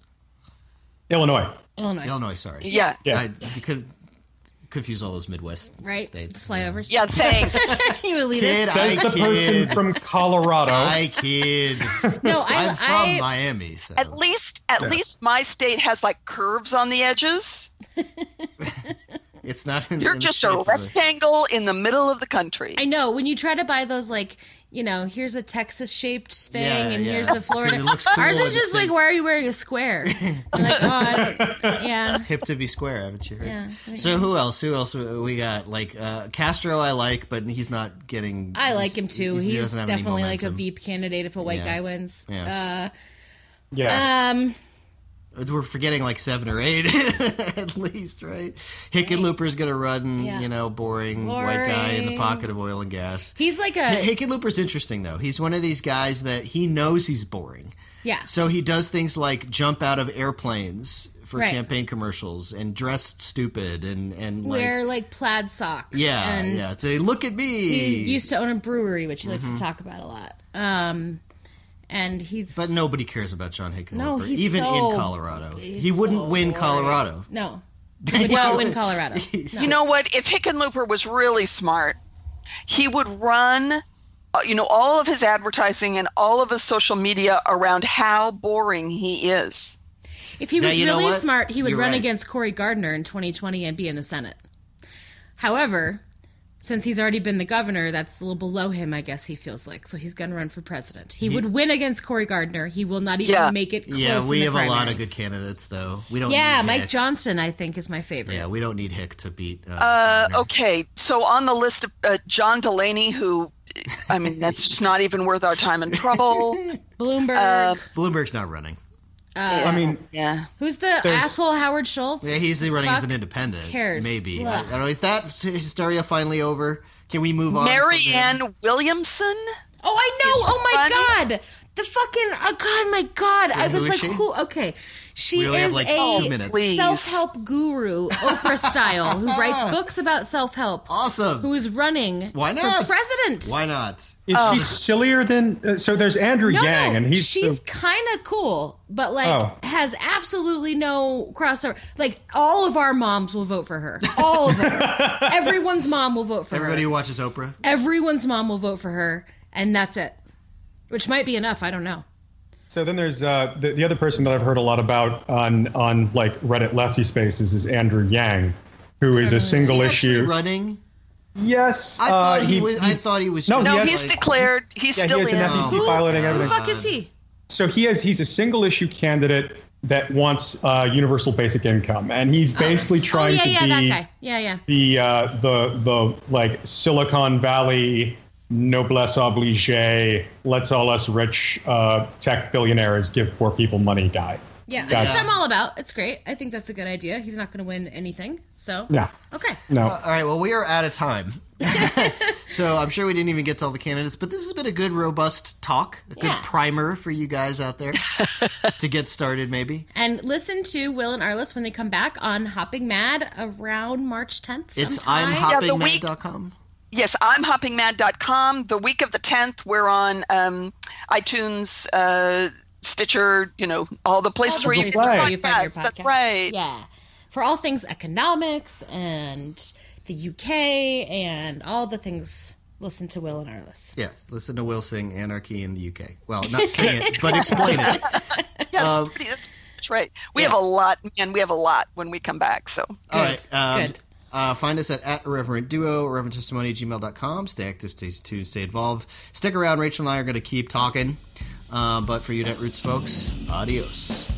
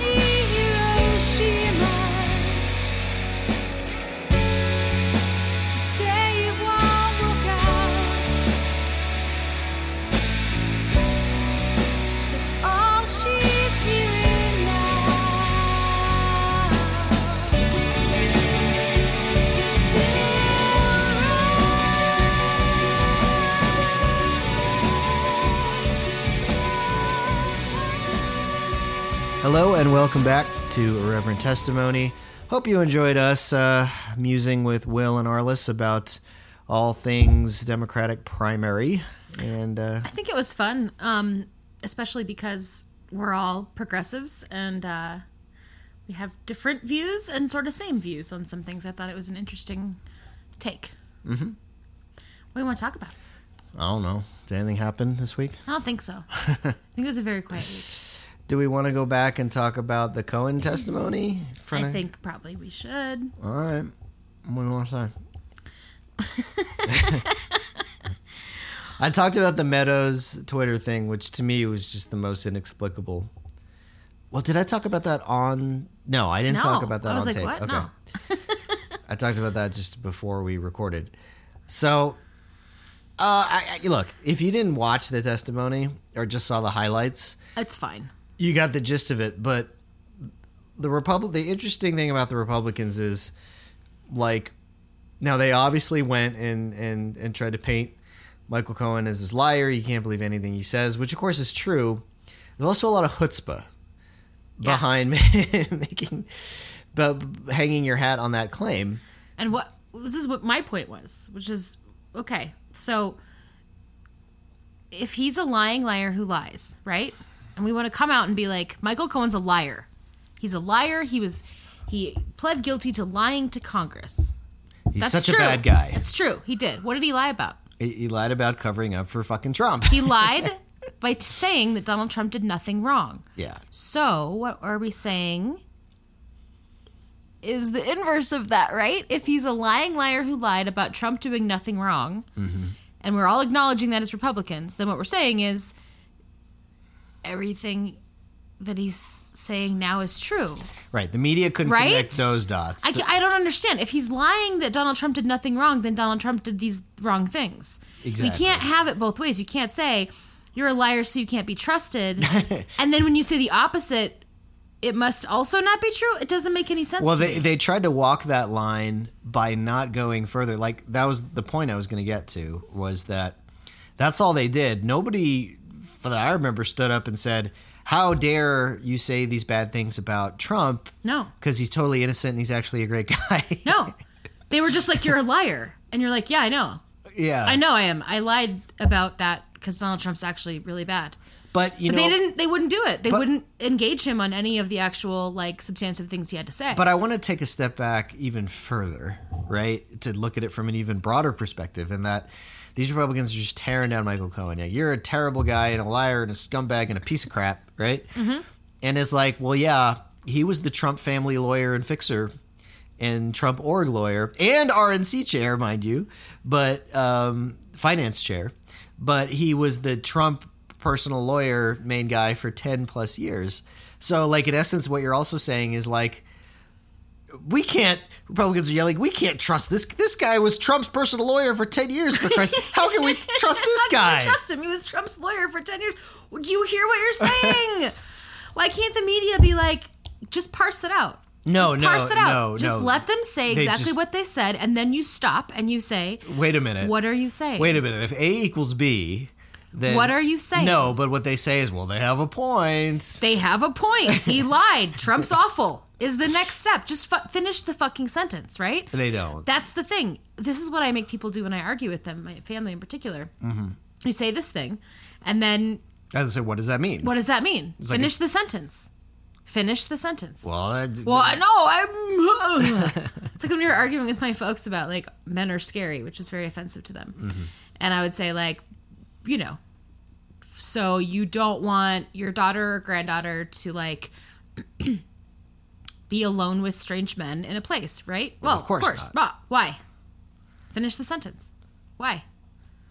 Because men are fucking scary, right? It's the same thing. Yeah.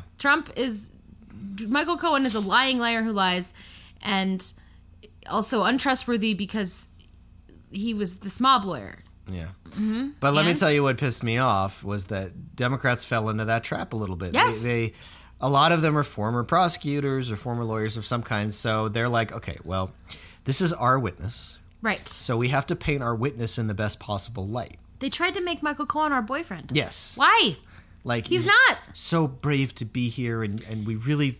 you've clearly turned your life around and you're trying to do the right thing. It's like, no, he's a lying scumbag piece of shit. He's a lying scumbag lawyer, piece of shit, fucking mob lawyer. And you know, give the people watching a little bit of credit that they can have, you know, two different thoughts in their head. Like, this guy is the piece of crap they're saying, and now he's telling the truth. And he has information about the president that he's going to share with us that is true. This is the thing that's so fucking crazy to me, is this idea that, and that's the thing that makes no sense with all these people who are former lawyers, is like, well, you can't put somebody on the stand who's committed a crime or who has lied. Mm-hmm. And it's like in the entire history of criminal justice, that's most of the witnesses. Yes, that's every witness. Are criminals and people who... Do you know how many jailhouse snitches get people put away for life? Right. Come on. That's how it works.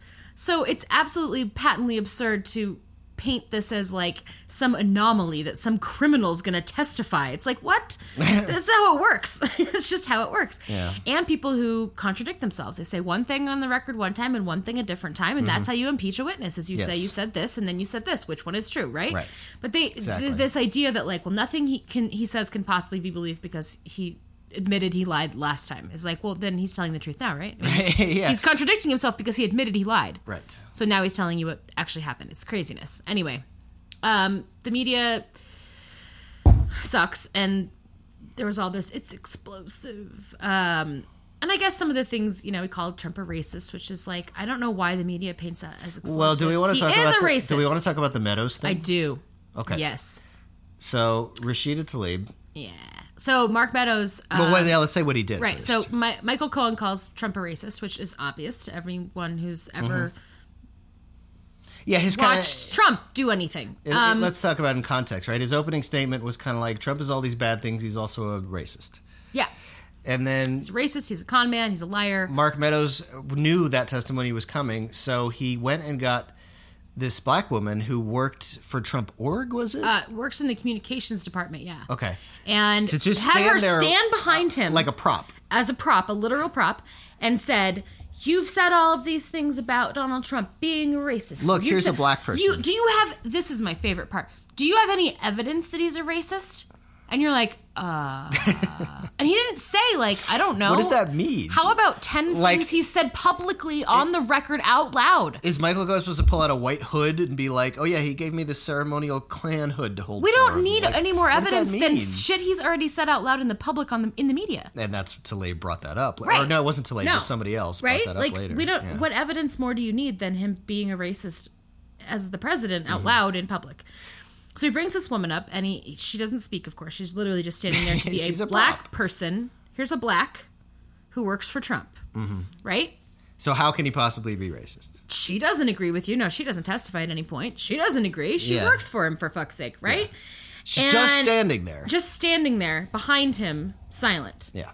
And Cohen doesn't know what to do with that, so he's just like, Okay. So in closing statements, Rashida Tlaib, who's a new member of Congress in the 2018 midterm sweep, a woman of color herself, calls him a racist. She doesn't say you're a racist, but she says this was using a black woman as a prop is in and of itself racist. Yes. So Mark Meadows, absolutely right. She's absolutely right, and she's absolutely calling him a racist, and rightly so.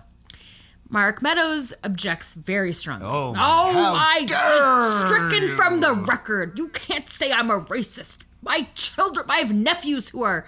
And then he goes, people of color. Now, that's not how you describe people that you know who are black. You say, my black friend, or she's black, or... I mean, that's just... You don't say, my nephews are... Well, they're people of color. That's not how you talk about people. Yeah, he had to really soft pedal that. No, people. So anyway, Elijah Cummings, I didn't like this at all, comes back and says, I'm a person who sometimes has said things, but Mark Meadows is one of my very best friends. And Mark Meadows is like, same here. And he's like, so you basically walk it back. So she's like, look, it's not what I said. Mm-hmm. I didn't call you a racist. I said what was done with that black woman was racist. I'm sorry if you were offended by that, and she sort of tries to walk it back and doesn't do a very good job, but I don't blame her because she shouldn't have fucking had to. No. She shouldn't have had to. Yeah, she once the chair says to do it, then a racist. Yeah. And I guess if it's Elijah Cummings telling you to stop calling people a racist, you do it. But it was not. For sake of keeping the whole thing from going off the rails, right? Yeah. So there's that, and then it turns out that they rewind back to 2012, and during Mark Meadows' House campaign... Oh, turns out he's a racist? It turns out he's totally a fucking racist. And I had vaguely remembered this, but there's so many Republican racists that said horrible racist things, it all blends together. So they have Meadows on tape saying, we're going to send that Obama back to Kenya or wherever the hell he came from. Right. That's a super, super racist thing to say, obviously. So turns he is out a racist. The racist is a racist. Yes. Okay. I mean, of course he is. She wasn't saying he was a racist for doing something that wasn't racist. Yeah. And she should have been allowed to call him a racist, and nobody should have tried to silence her on that, not even Elijah Cummings. I agree. And I wish she hadn't walked it back, but I guess for the sake of comedy, they let it COMITY. Right. They let it go. I mean, if Elijah Cummings told me not to call somebody a racist... Well, Elijah Cummings had to get to his final statement and wrap things up without it being a shit show. I understand why he did. Right. But yeah, and then they... So, to somebody's credit, because nobody wanted to touch it, but a few reporters went to Meadows and said, we dug up this thing from 2012. What do you have to say about that? Well, it was a different time, and I was just trying to get elected. It was a different time 6 years ago. Yeah, and I was just trying to get elected, which if that makes it okay, right? So he's a racist. Yeah, of course he is. He's a racist piece of crap. And everybody should bring it up anytime he tries to play the how dare you call me a racist card. Also, white people, let me just say, if any person calls you a racist, any person of color, of any color, calls you a racist, you should shut your mouth, go back to what you said that they called you a racist about, really think about it, and then maybe listen to why they think that was racist. Yeah. Or, and then at that point, if you still disagree, then whatever, but listen. Yeah. Actually, don't get defensive. Yeah. Yeah. I know it's super easy to get defensive. I've been there myself. Yeah. Being accused of this or that and just being like, oh. No, it can't be. I'm not that way. Blah. Yeah. And it's fine. And it's possible, right? All of us fuck up. And you say something that didn't even occur to you that someone could take it that way. Because you live in a world where that doesn't affect you. So you don't understand, the sort of power of your words. If someone calls it out, right, and says that was really sexist or that was really racist or that was really, homophobic or ableist or whatever, it's true. And you don't get to decide, too, what is or isn't. Because you know what? If that person is saying it to you, they're giving you an opportunity to face it and walk it back or to acknowledge it. If they're just giving you a learning opportunity. Yeah, if not, they'd either just punch you in the face or they would just say nothing, tune you out and be like, okay, you're dead to me. Right. But if somebody is like, hey, what you just said is that racist. Was really problematic in whatever way. Right. That's an opportunity for you to be like, oh, shit, really? At least examine it. Holy shit, I didn't. Ugh. And here's the thing. Now I'm white, right? So I can't speak to issues of race in this specific way, but I can speak to issues of sexism. When I tell you something is sexist or something you did was sexist, you don't get to come back to me and say, no, it isn't. Right? As a man, it's not up to you. It's not up to you whether or not it's sexist. It is if I say it is. Right? Because I'm a woman and I would know. Right. Same thing with racism.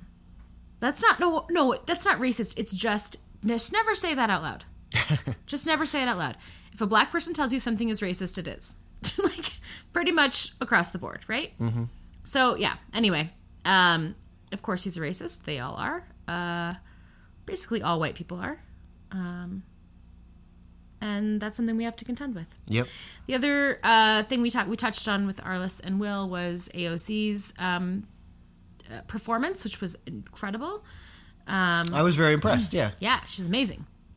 And I'm impressed because it was kind of not what people were expecting. They were expecting her to throw bombs. Yes. And she didn't. She's this firebrand and she's going to make a speech and she didn't. No. She asked 4 questions. She opened up all kinds of avenues for future inquiry and intrigue. Yes. She got exactly the information that she needed, that the committee needed. And she did so in a very, no bullshit way that I really appreciated and respected. And I respect Kagro and Arliss's opinion that was planted in some way by the committee. I think if that's not so true, much planted as maybe planned out a little bit. Right. I think it was important for her brand, if you want to be this cynical, to have her ask really substantive questions and not do the firebrand thing because she is a substantive person. Yes.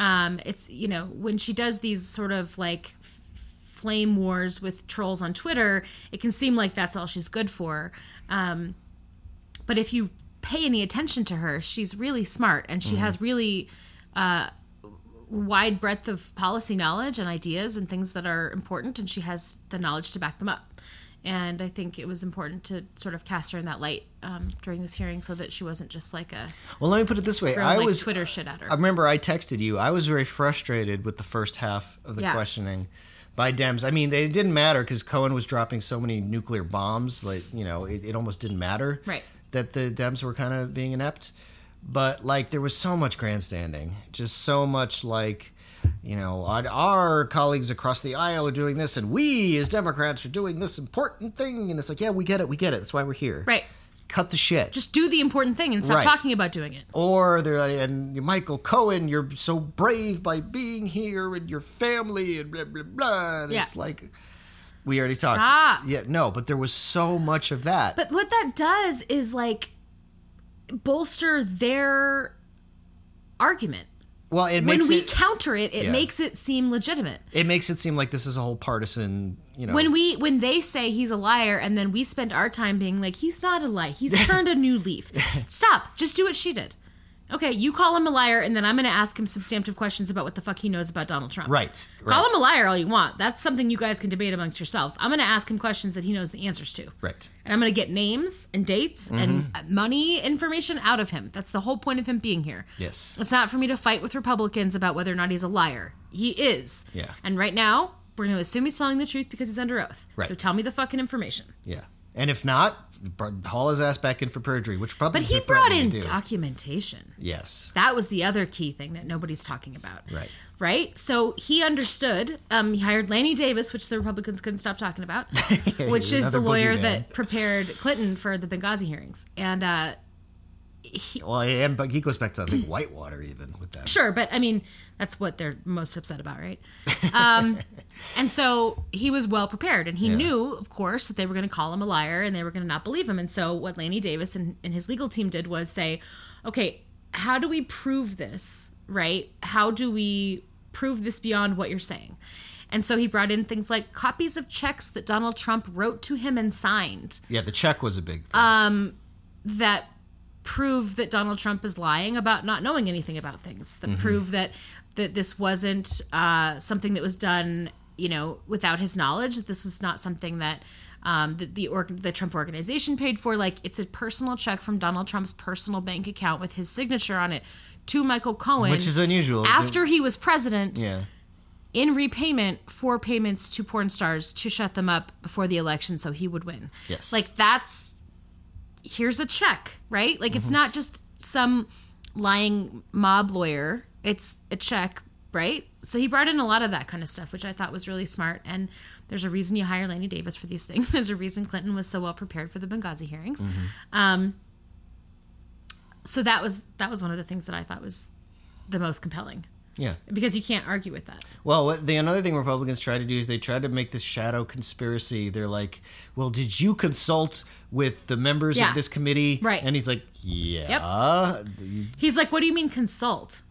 And they're like, did you have any communication with the chairman or Democrats on the committee? He's like, no, I just showed up today. No, we decided to have a hearing. I had no idea. And I just decided to come down to Capitol Hill today, and it looks like there's a hearing. It's about me. Weird. Of course I fucking talked to them. But what the fuck do you think? How do you think I'm in this chair right now? Yeah, I had definitely conversations with the chairman of the committee that was subpoenaing me. And then they're like, and who's paying for your legal representation? He's like, well, I'm not. No one. No, you mean no one is? I'm like, I don't know. Maybe somebody is, but it's not me. I find that very hard to believe. Okay. You think Lanny Davis doesn't want to do this for free? I think he does. Get his name all over the world? Again? Yeah. As the best person for this possible ever? Like... But who cares? Like, where were you? You've never met a lawyer. I promise you they do this shit for free. Were you expecting Cohen to say Saul Alinsky and George Soros? Like, what? Where were you going? George Soros paid me, and then... Saul Alinsky and I gave each other blowjobs while we talked about how much we love Hillary Clinton, and then they told me what to say, and now I'm making things up. Like, what do you want? It was ridiculous. Yeah, I don't know where they were going with that. And then with the check, they were trying for 5 minutes to be like, how do we weren't you how do his we believe lawyer? the check? Why wouldn't he pay you? Was a line of questioning. And it's like, that wasn't just the check for your retainer? He's like, no. Retainer for what? Retainer for what? Right? Yeah. Nobody asked that, but no. And he's like, no, this is the reimbursement for the thing. How do we know that? Because I'm showing you the fucking check. Well, it's a check. What else is it for? Like, and this is the fun thing about law, is that if it was for illegal engagement, there would need to be an engagement letter, which is actually a fun name for like a contract for legal services. We call it an engagement letter. And in it outlines exactly what the payment, like what the legal services will be around. What, like a broad scope of those, and then like kind of specifics, and then like here's the amount, here's the date it needs to be paid. It's part of the contract when you retain a lawyer. Yeah. So it's not that, or there would be an engagement letter of some kind, although maybe not because mob lawyers.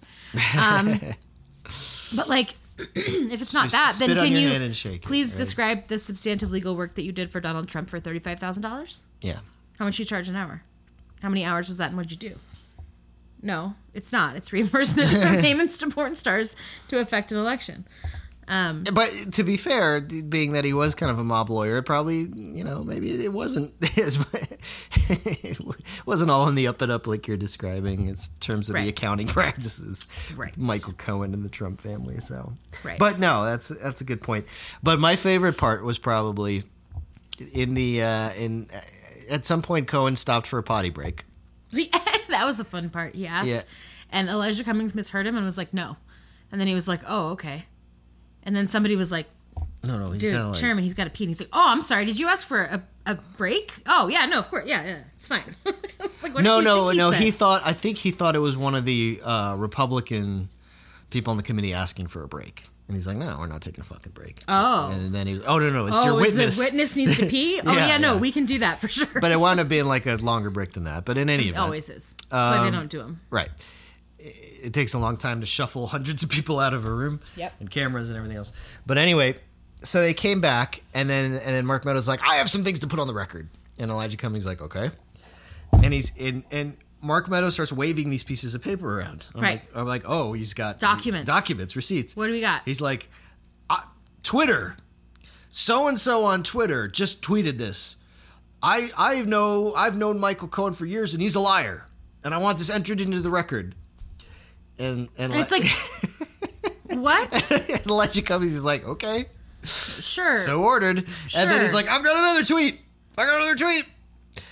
And it's like, and we're like, what? So during the break, who are these people? What? So during the break, like he was just scrolling through Twitter. No, Meadows, as far as aides were, or somebody, but I don't even think he could log on Twitter. But Meadows is like, geez, we're getting our ass kicked. Well, we need something. It's like, well, people are saying some shit on Twitter.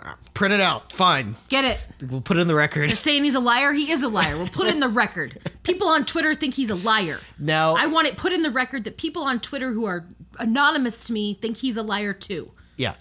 Now, I think he was saying names we're supposed to recognize. Like, but I don't know. Maybe it was like MAGA Marge 863942273. It says Michael Cohen's a liar. Just put that in the record. Somebody said it on Twitter. I want it in the record. Said on Twitter, but Chairman, I want this on the record that MAGA Marge thinks he's a liar too. Michael Cohen, she's on our side. Put it in the record. He's a bad guy. He's bad. Marge says he's bad. Put it in the record.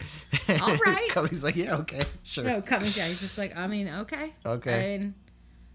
So noted. Noted. And then the other MAGA Marge though. Yeah, she's on the record now. The other one was like, I knew Michael Cohen, and he totally wanted to get a job in the White House and was mad that he didn't. And like, okay, anonymous source. This is a congressional by the way, hearing. Like, if that person exists, why did you not call them as a witness? Because you could just print a tweet out and enter it into the record. Cummings is smart, right? He's not going to fight procedural shit. No, sure. He didn't fight anything. No, all the ridiculous shit because it makes them look like idiots. But like, I'm not going to fight with you procedurally. You look like an asshole, so I'm going to let you look like an asshole and put it on the record. Sure. But that was another thing they tried to do, is be like, this is all sour grapes because he wanted a job in the White House and he didn't get it, which they might be actually right about. I could believe that. Oh, well, hold on. But that doesn't mean he's lying. Hold on. Porque no los dos. Yes. No, exactly. Michael Cohen could have wanted a job in the White House and not gotten it. I'm sure I believe that's true. He was very defensive about it. He thought he was going to be chief of staff. Yeah. That can be true. And all of the things he said about Donald Trump can also be true. Especially when he has receipts. Porque no los dos? Exactly. Why not the two? Right? Exactly. Why not both? It doesn't affect his knowledge of Trump being a criminal. It just means he's maybe more likely to tell you about it. Yeah. Right? Yeah. They didn't do anything to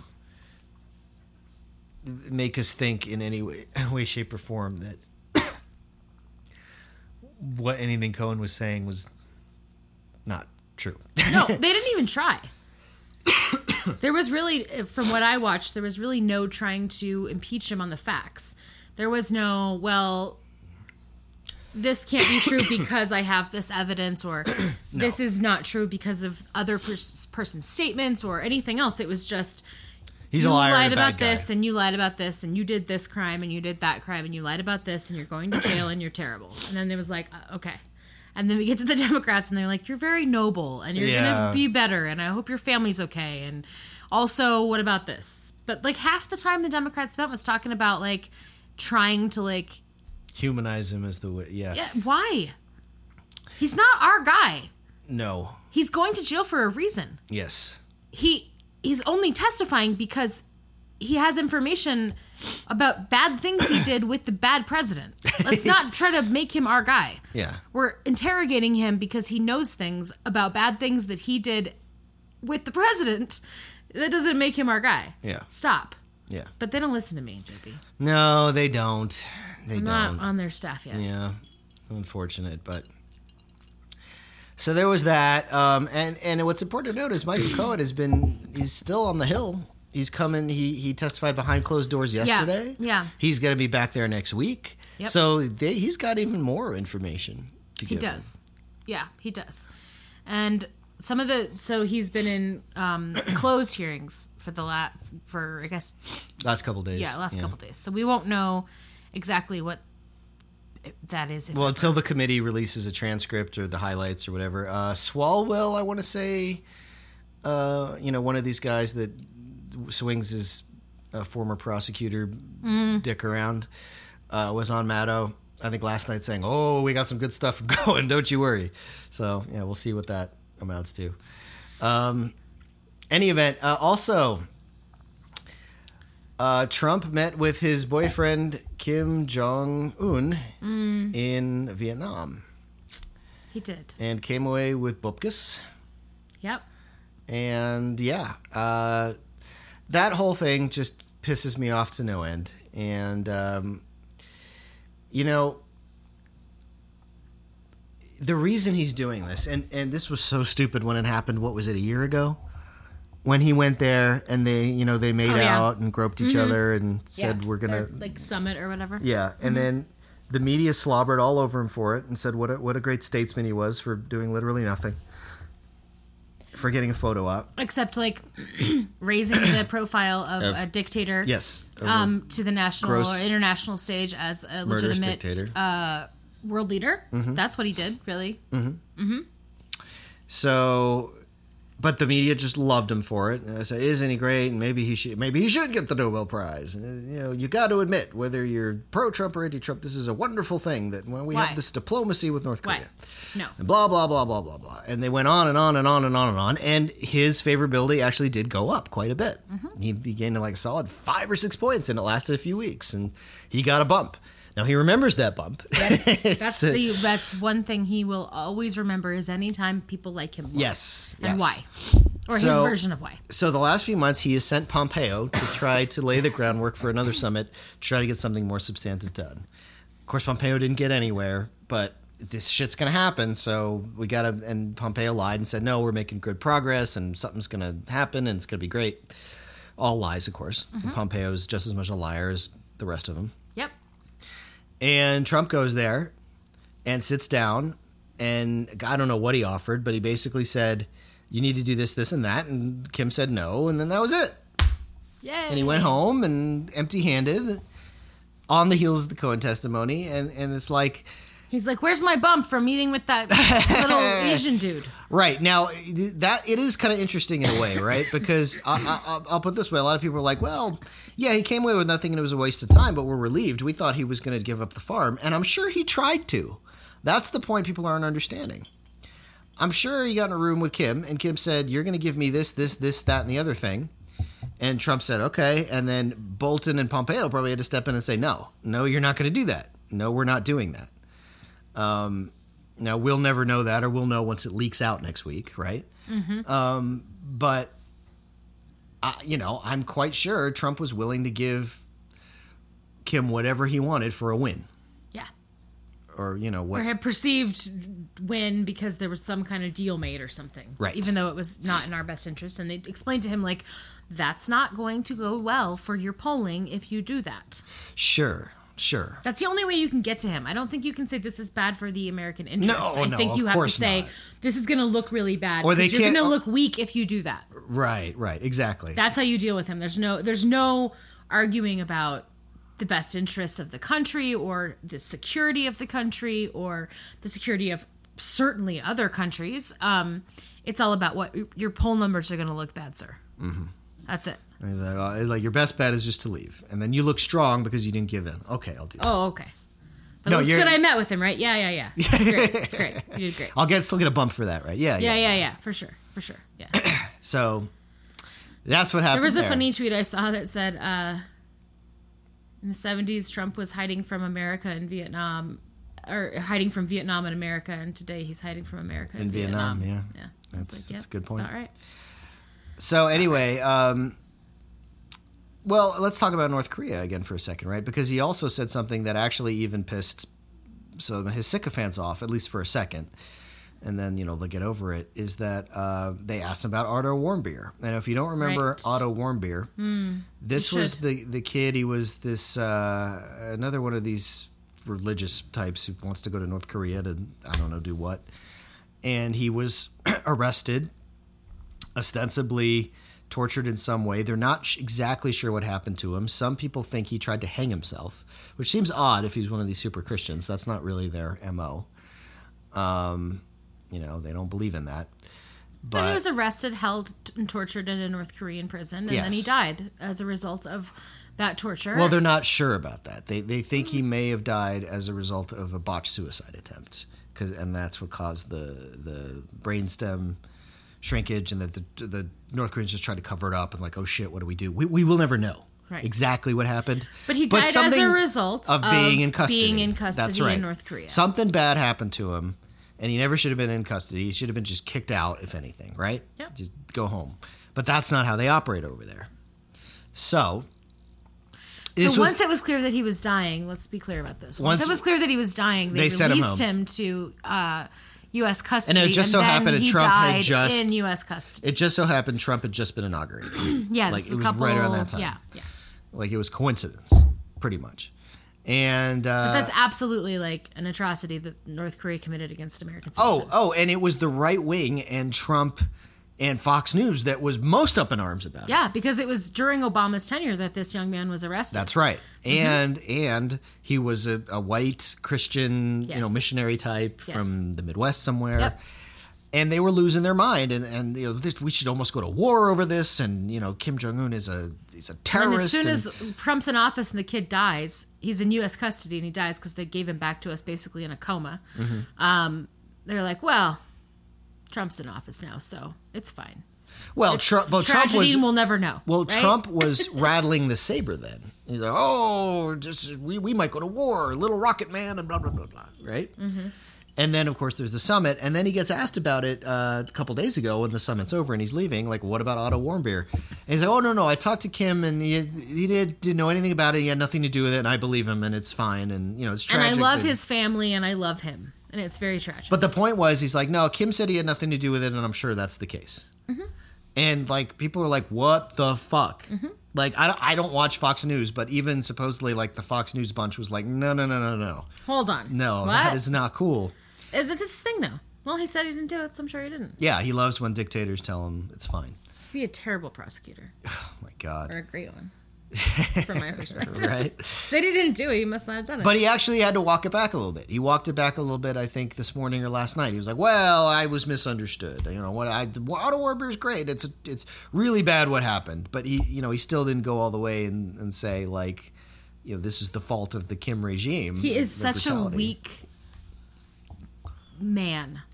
He just has no capacity to make a strong statement against people that he perceives to be useful to him and or like him. Well, we predicted all this, right? Yeah. Way back when the summit was, the first summit was getting together, we're like, this is what Kim is going to do. He's figured this guy out. Well, they had what was it, Radio Lab or something, where they were talking to people who were literally, they have entire teams of people who watch everything he says, and then they get together and they're like psychoanalyze it to figure him out. And then he just goes over there and he's like, "Yo, and here I am." It's not hard. It's not hard to do. No, but it's not like we're not on equal footing here. No, but we predicted. We said, okay, what Kim is going to do? He's going to kiss his ass. He's going to write him flowery love letters, and he's going to have him in the palm of his hand. And that is exactly what happened. That's where we are. That is exactly where we are. Now, here's the problem. North Korea being North Korea, now that this has fallen apart and there's really no impetus for them to I mean, they have the bilateral talks with South Korea. I don't know what happens with that. I could very easily next week them go right back to the saber rattling and threatening, and I think Trump has said we've now permanently suspended the war games that we do with South Korea for preparation in case there's a North Korean attack. But I could easily see Kim going back to saber rattling next week and us being right where we were before, if not in a worse position.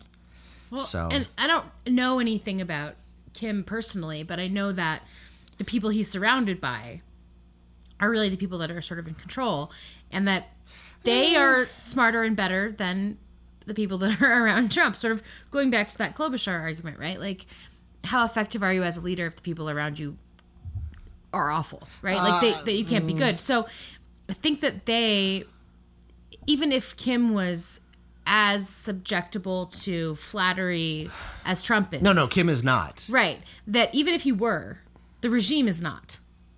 And so let's go have this big thing, and the U.S. government is saying that we are legitimate, and then we do whatever we want. Sort of. I mean, we'll kiss his ass, and then in a week, we're going to do whatever the fuck we want because we just were legitimized yet again by the U.S. government. And we didn't make any promises, so we can do the fuck we want. Like, there's no win for us to do this as a country. There's no win for us to go do what he just did. Well, I would say Kim still has control at the top, and you're right. He's all the horrible things Trump is, but he's much more pragmatic. And you can't really cross Kim, or you wind up getting blown apart by anti-aircraft guns. So, and in that way, they're similar. If Trump could do that, he would. Yes. Yeah, you're right. But I think that the regime around him is stronger in a way because it's a literal dictatorship. Like, there is no democracy. And so they have total control over everything. Mm-hmm. And so you can have someone blown to smithereens for saying something that you find offensive. Or fall asleep during a speech. For sure. But also, there's a greater sense of like his ego matters, but also like his ego is the country because it's a dictatorship, right? Yes, exactly. And so the interests of the country, as far as his ego goes, are sort of in line in a way that is not similar to ours. He rules just like his father and his grandfather, basically. It's the same thing. It's all the same crap. And I mean, but there's nothing that. There's no good that can come out of this, is my point. Right. There's nothing good that comes from Trump just going over and like they suck each other's dicks for 5 minutes and then they leave. There's just nothing productive that can come out of that. Well, this belief that North Korea was going to unilaterally just disarm and get rid of their nuclear program. Why would they do that? Like, their whole thing is for them to be taken legitimately and seriously as a world power. Now, they're an agrarian society with no upward mobility and very little industry. So besides their people are literally starving to death. Besides the nuclear program, there is nothing. So no, they're not going to give that up. There's no industry because there is no society, essentially. Like, there's no economic structure. I'm not for capitalism, but I'm certainly not for this sort of dictatorial communism either, where there's literally no industry because there is no economy. The economy is the government and the military. Yes. And everyone else is literally starving to death. Mm-hmm. And so, yeah, I mean, yeah. Yeah, and you have Trump saying, oh, well, they could be like, they could be a tourist resort. Like, you're out of your mind, dude. You're out of your mind. Yes, the tourist resort that Otto Warmbier enjoyed. Right. But, that's what he was trying to sell. And, and that's where we are. We're back to square zero. And so all that, all that fluff and all the heaping all the praise for his incredible statesman skills with talking with North Korea. It was all a bunch of crap, and we knew it, and the media got suckered into it, and now we're back to nothing. What else we got? Well, just turn to a real downer. NBC News and other sources have confirmed that thousands of migrant children in detention centers have been sexually assaulted by guards. Yep. That's the next big hearing I'm looking forward to, hauling Nielsen and others before Congress to talk about what the hell is going on there. And that is not going to be pretty. Beyond that, let's just step back and say thousands of migrant children have been sexually assaulted by guards. Mm-hmm. Let's just sit with that for a second. Because, yeah, Nielsen should pay and whatever should pay. Thousands of children have been sexually assaulted while in detention by ICE. That's happening in this country. Yeah. That's happening to these children. These actual human beings who are actual children who exist and who are separated from their families, who came here for refuge and instead were separated from their families, locked in cages, and sexually assaulted by Americans working for the U.S. government. That's what's happening. And why that is not the biggest story on the news baffles me. The American government is sexually assaulting children, and we're like, they're brown? They're not citizen? I don't understand why English. No one cares. Why this is not the biggest thing happening. I don't get it. They don't speak English. They can't tell the news their story. They're brown. They're probably not going to be citizens because Trump will kick them. I don't understand. Thousands of children, right? So it's all across border states and wherever these detention centers are. We have one in Aurora, so we're in Colorado. We're not even close to being a border state. We have an ICE detention center in Aurora. How many kids got sexually assaulted up there? And by whom? Yeah. And where's the oversight? Where is the justice for these kids? Are they ever going to find their parents? Is this literally a genocide? They're going to be adopted out and fostered into white homes, never to see their families again, and traumatized by being sexually assaulted by U.S. government workers. And we're like, well, you know. No, not well, you know. What the fuck are we doing? That matters.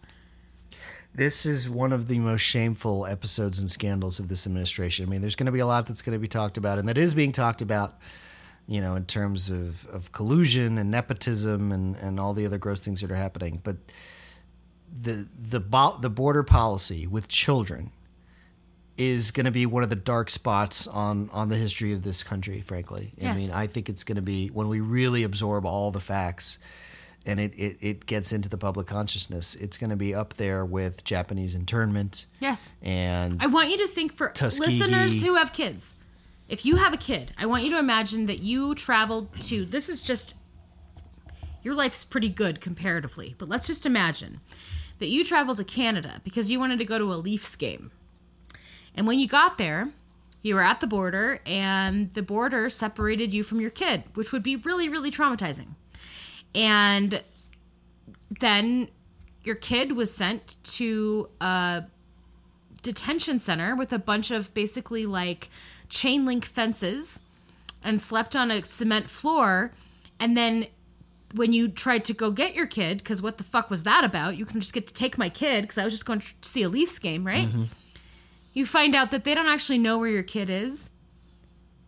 They don't actually know, and you'll probably never see your kid again. And by the way, most of the kids that were taken away like that got raped by guards at those places. Tell me how mad you'd be if you were that person. And tell me that you think that these mothers and fathers aren't just as fucking mad as you would be. So maybe get really mad. Just as mad as if that was your fucking kid. If, like you say, this is all about the children and you care so much about the children, and that's all about the children, right? Because that's all we hear. This is literally about children, though. Yeah. I care about these fucking kids. I care about them after they come out of the fucking womb. Regardless of what country they were born in. They came here for help, and now they will never see their parents again, and they're being raped by U.S. government officials. That is not a place that I want to be in. That is not acceptable. It's not okay.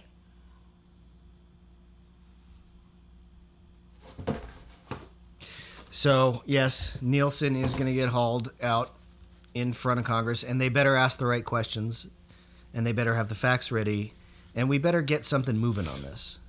And, yeah, I mean, hearings are hearings, but to Give bring a shit this... about that. I want to know who these kids are, who they belong to, where they need to go, and after that, after they've been reunited with their families, I want the fucking lot of them in prison. All of them.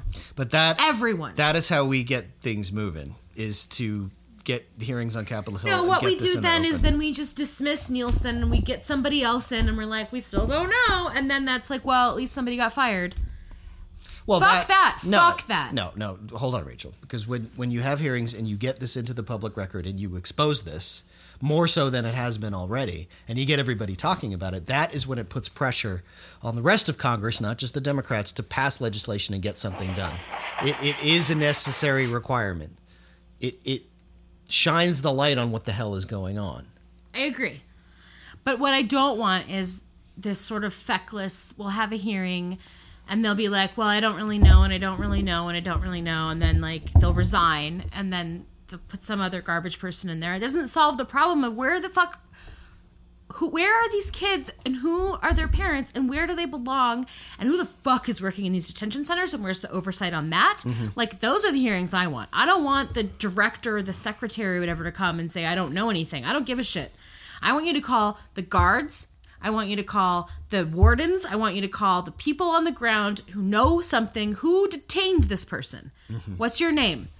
Where did you find this person? Why did you detain them? Where did you get them from? Did you write it down? Why not? You're in jail. And right? Put them all in fucking jail. There are some excellent reporters who have been on top of this from the beginning. I think of Jacob Soboroff and some others, but not enough attention has been paid to this. You're absolutely right.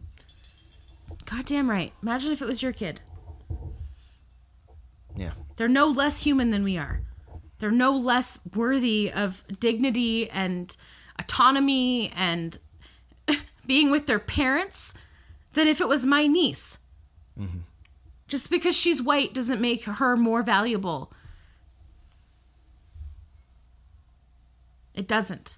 So you're right. That story got completely glossed over in everything else that was going on this week, and that's tragic. And we're in that age, yet right, where so many horrors and controversies and chaos day by day, it's just hard to keep track, and there is outrage fatigue.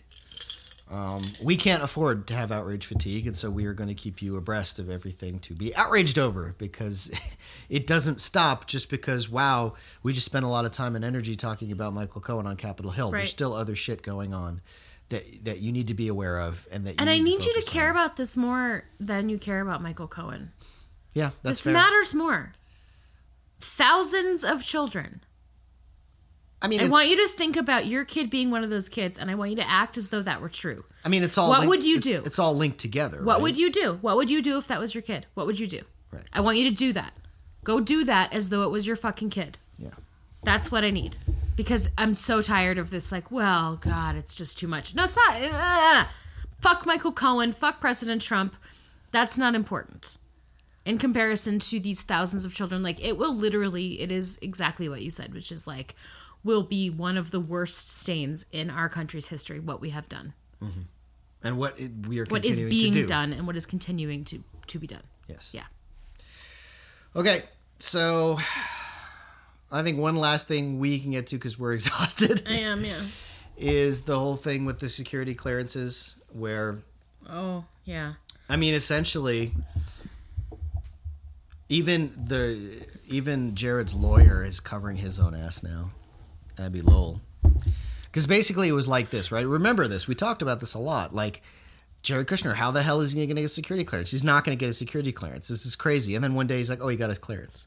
And then it came out, somebody went and researched it and said, well, technically the President of the United States is fully authorized to give anyone security clearance he wants. It's the same argument as giving top secret information to Russia in the Oval Office, which is that in that moment, technically he declassified that information. Yeah, but, right? That's not the point.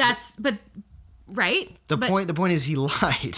But that's the reasoning, right? But yes. Yeah, but then he was like, no. Everyone on TV, no. Nobody said it. No. He had nothing to do with it. The intelligence agencies cleared him. Yeah, cleared him. cleared him. And no, that is not true. Nope. Trump stepped in and said, give him the fucking clearance. I don't care how compromised he is. Yep. And which he is absolutely legally allowed to do. And he could have just said that. And people would have been mad for a day and moved on. But why do you lie about it? But now it's a bigger problem because he lied about it. Well, no, the biggest problem is that people, because both Jared and Ivanka, who were compromised by foreign governments for a litany of reasons, many of them financial, has had top secret security clearance for 2 years. Yes. Yeah, and that is a big fucking scandal. And again, it's lost in the fucking deluge of scandal that we're drowning in. I just want to take this from a broader perspective, because we can get mired down in the president lying and what that means. But if you just back up for a minute and be like, why does it matter from a big picture scale? Like, why are people mad about this? Because it might seem like a piddling thing that doesn't matter. Is that what we're saying is if someone is compromised by a foreign government and they're given top secret security clearance, what that means is that they weren't given that clearance because the intelligence community had determined that it was very likely, or at least possible, that this person being Jared Kushner and Ivanka Trump, would use top secret security level information that they had access to and give it to said foreign governments or conflicting parties, as we call them in the law, for personal gain and or to prevent personal harm in a way that could harm the United States. Yes, exactly. Right? Exactly. It's not like, he's kind of a weird guy and I don't know. It's like, no, he's using information that no one should have access to who could potentially even, and especially likely to, give it to a foreign government to harm the United States for their own personal benefit or prevention of harm. That's what we're talking about. That's what's happening. Yeah, exactly. That is exactly correct. And we'll see what comes out of that. It's throw it into the mix. Yeah. Throw it on the salad of crap that is all just the burgeoning mountain of scandal. You put Chelsea Manning in prison for 7 years with a 25-year sentence because she exposed things about what was going on, right? When she was not authorized to. Correct. Do we want to talk about her any more than that, or not today? Okay. But you do that, right? She's a traitor. But the president gives people access to that information knowing that they're conflicted. Right? At the time that Chelsea Manning got access, or Edward Snowden for that matter, right? Got their clearance. No one knew that they were conflicted. No. They weren't conflicted yet. And they're both pariahs. Yeah. These are people that we know to be conflicted, that the intelligence agencies have said should not have this clearance because we know that this is a very likely possibility. And that's not a bigger scandal than Snowden and Manning. Those hearings are coming. If we ever get time for all the fucking hearings we need to do. But, those hearings are coming too. And that is going to be interesting. And, man, what a time to be alive. I'm kind of out of gas. I don't know about you. I'm done. We're done. I'm tired. We're spent, guys. Between, we've been going at it for almost 3 hours, so. I think that's good enough. Yeah. Sorry we missed the last couple weeks, or I did. I was traveling a lot. Yeah, we were in New York last weekend. The weekend before that, Rachel was somewhere. In D.C. Okay. And, we're back. We are back, and we got all kinds of stuff. Coming up to talk about. We have some guests. Some other guests and whatnot. And again, I've been Travis. Rachel. You know where to find us. Yeah. Find us.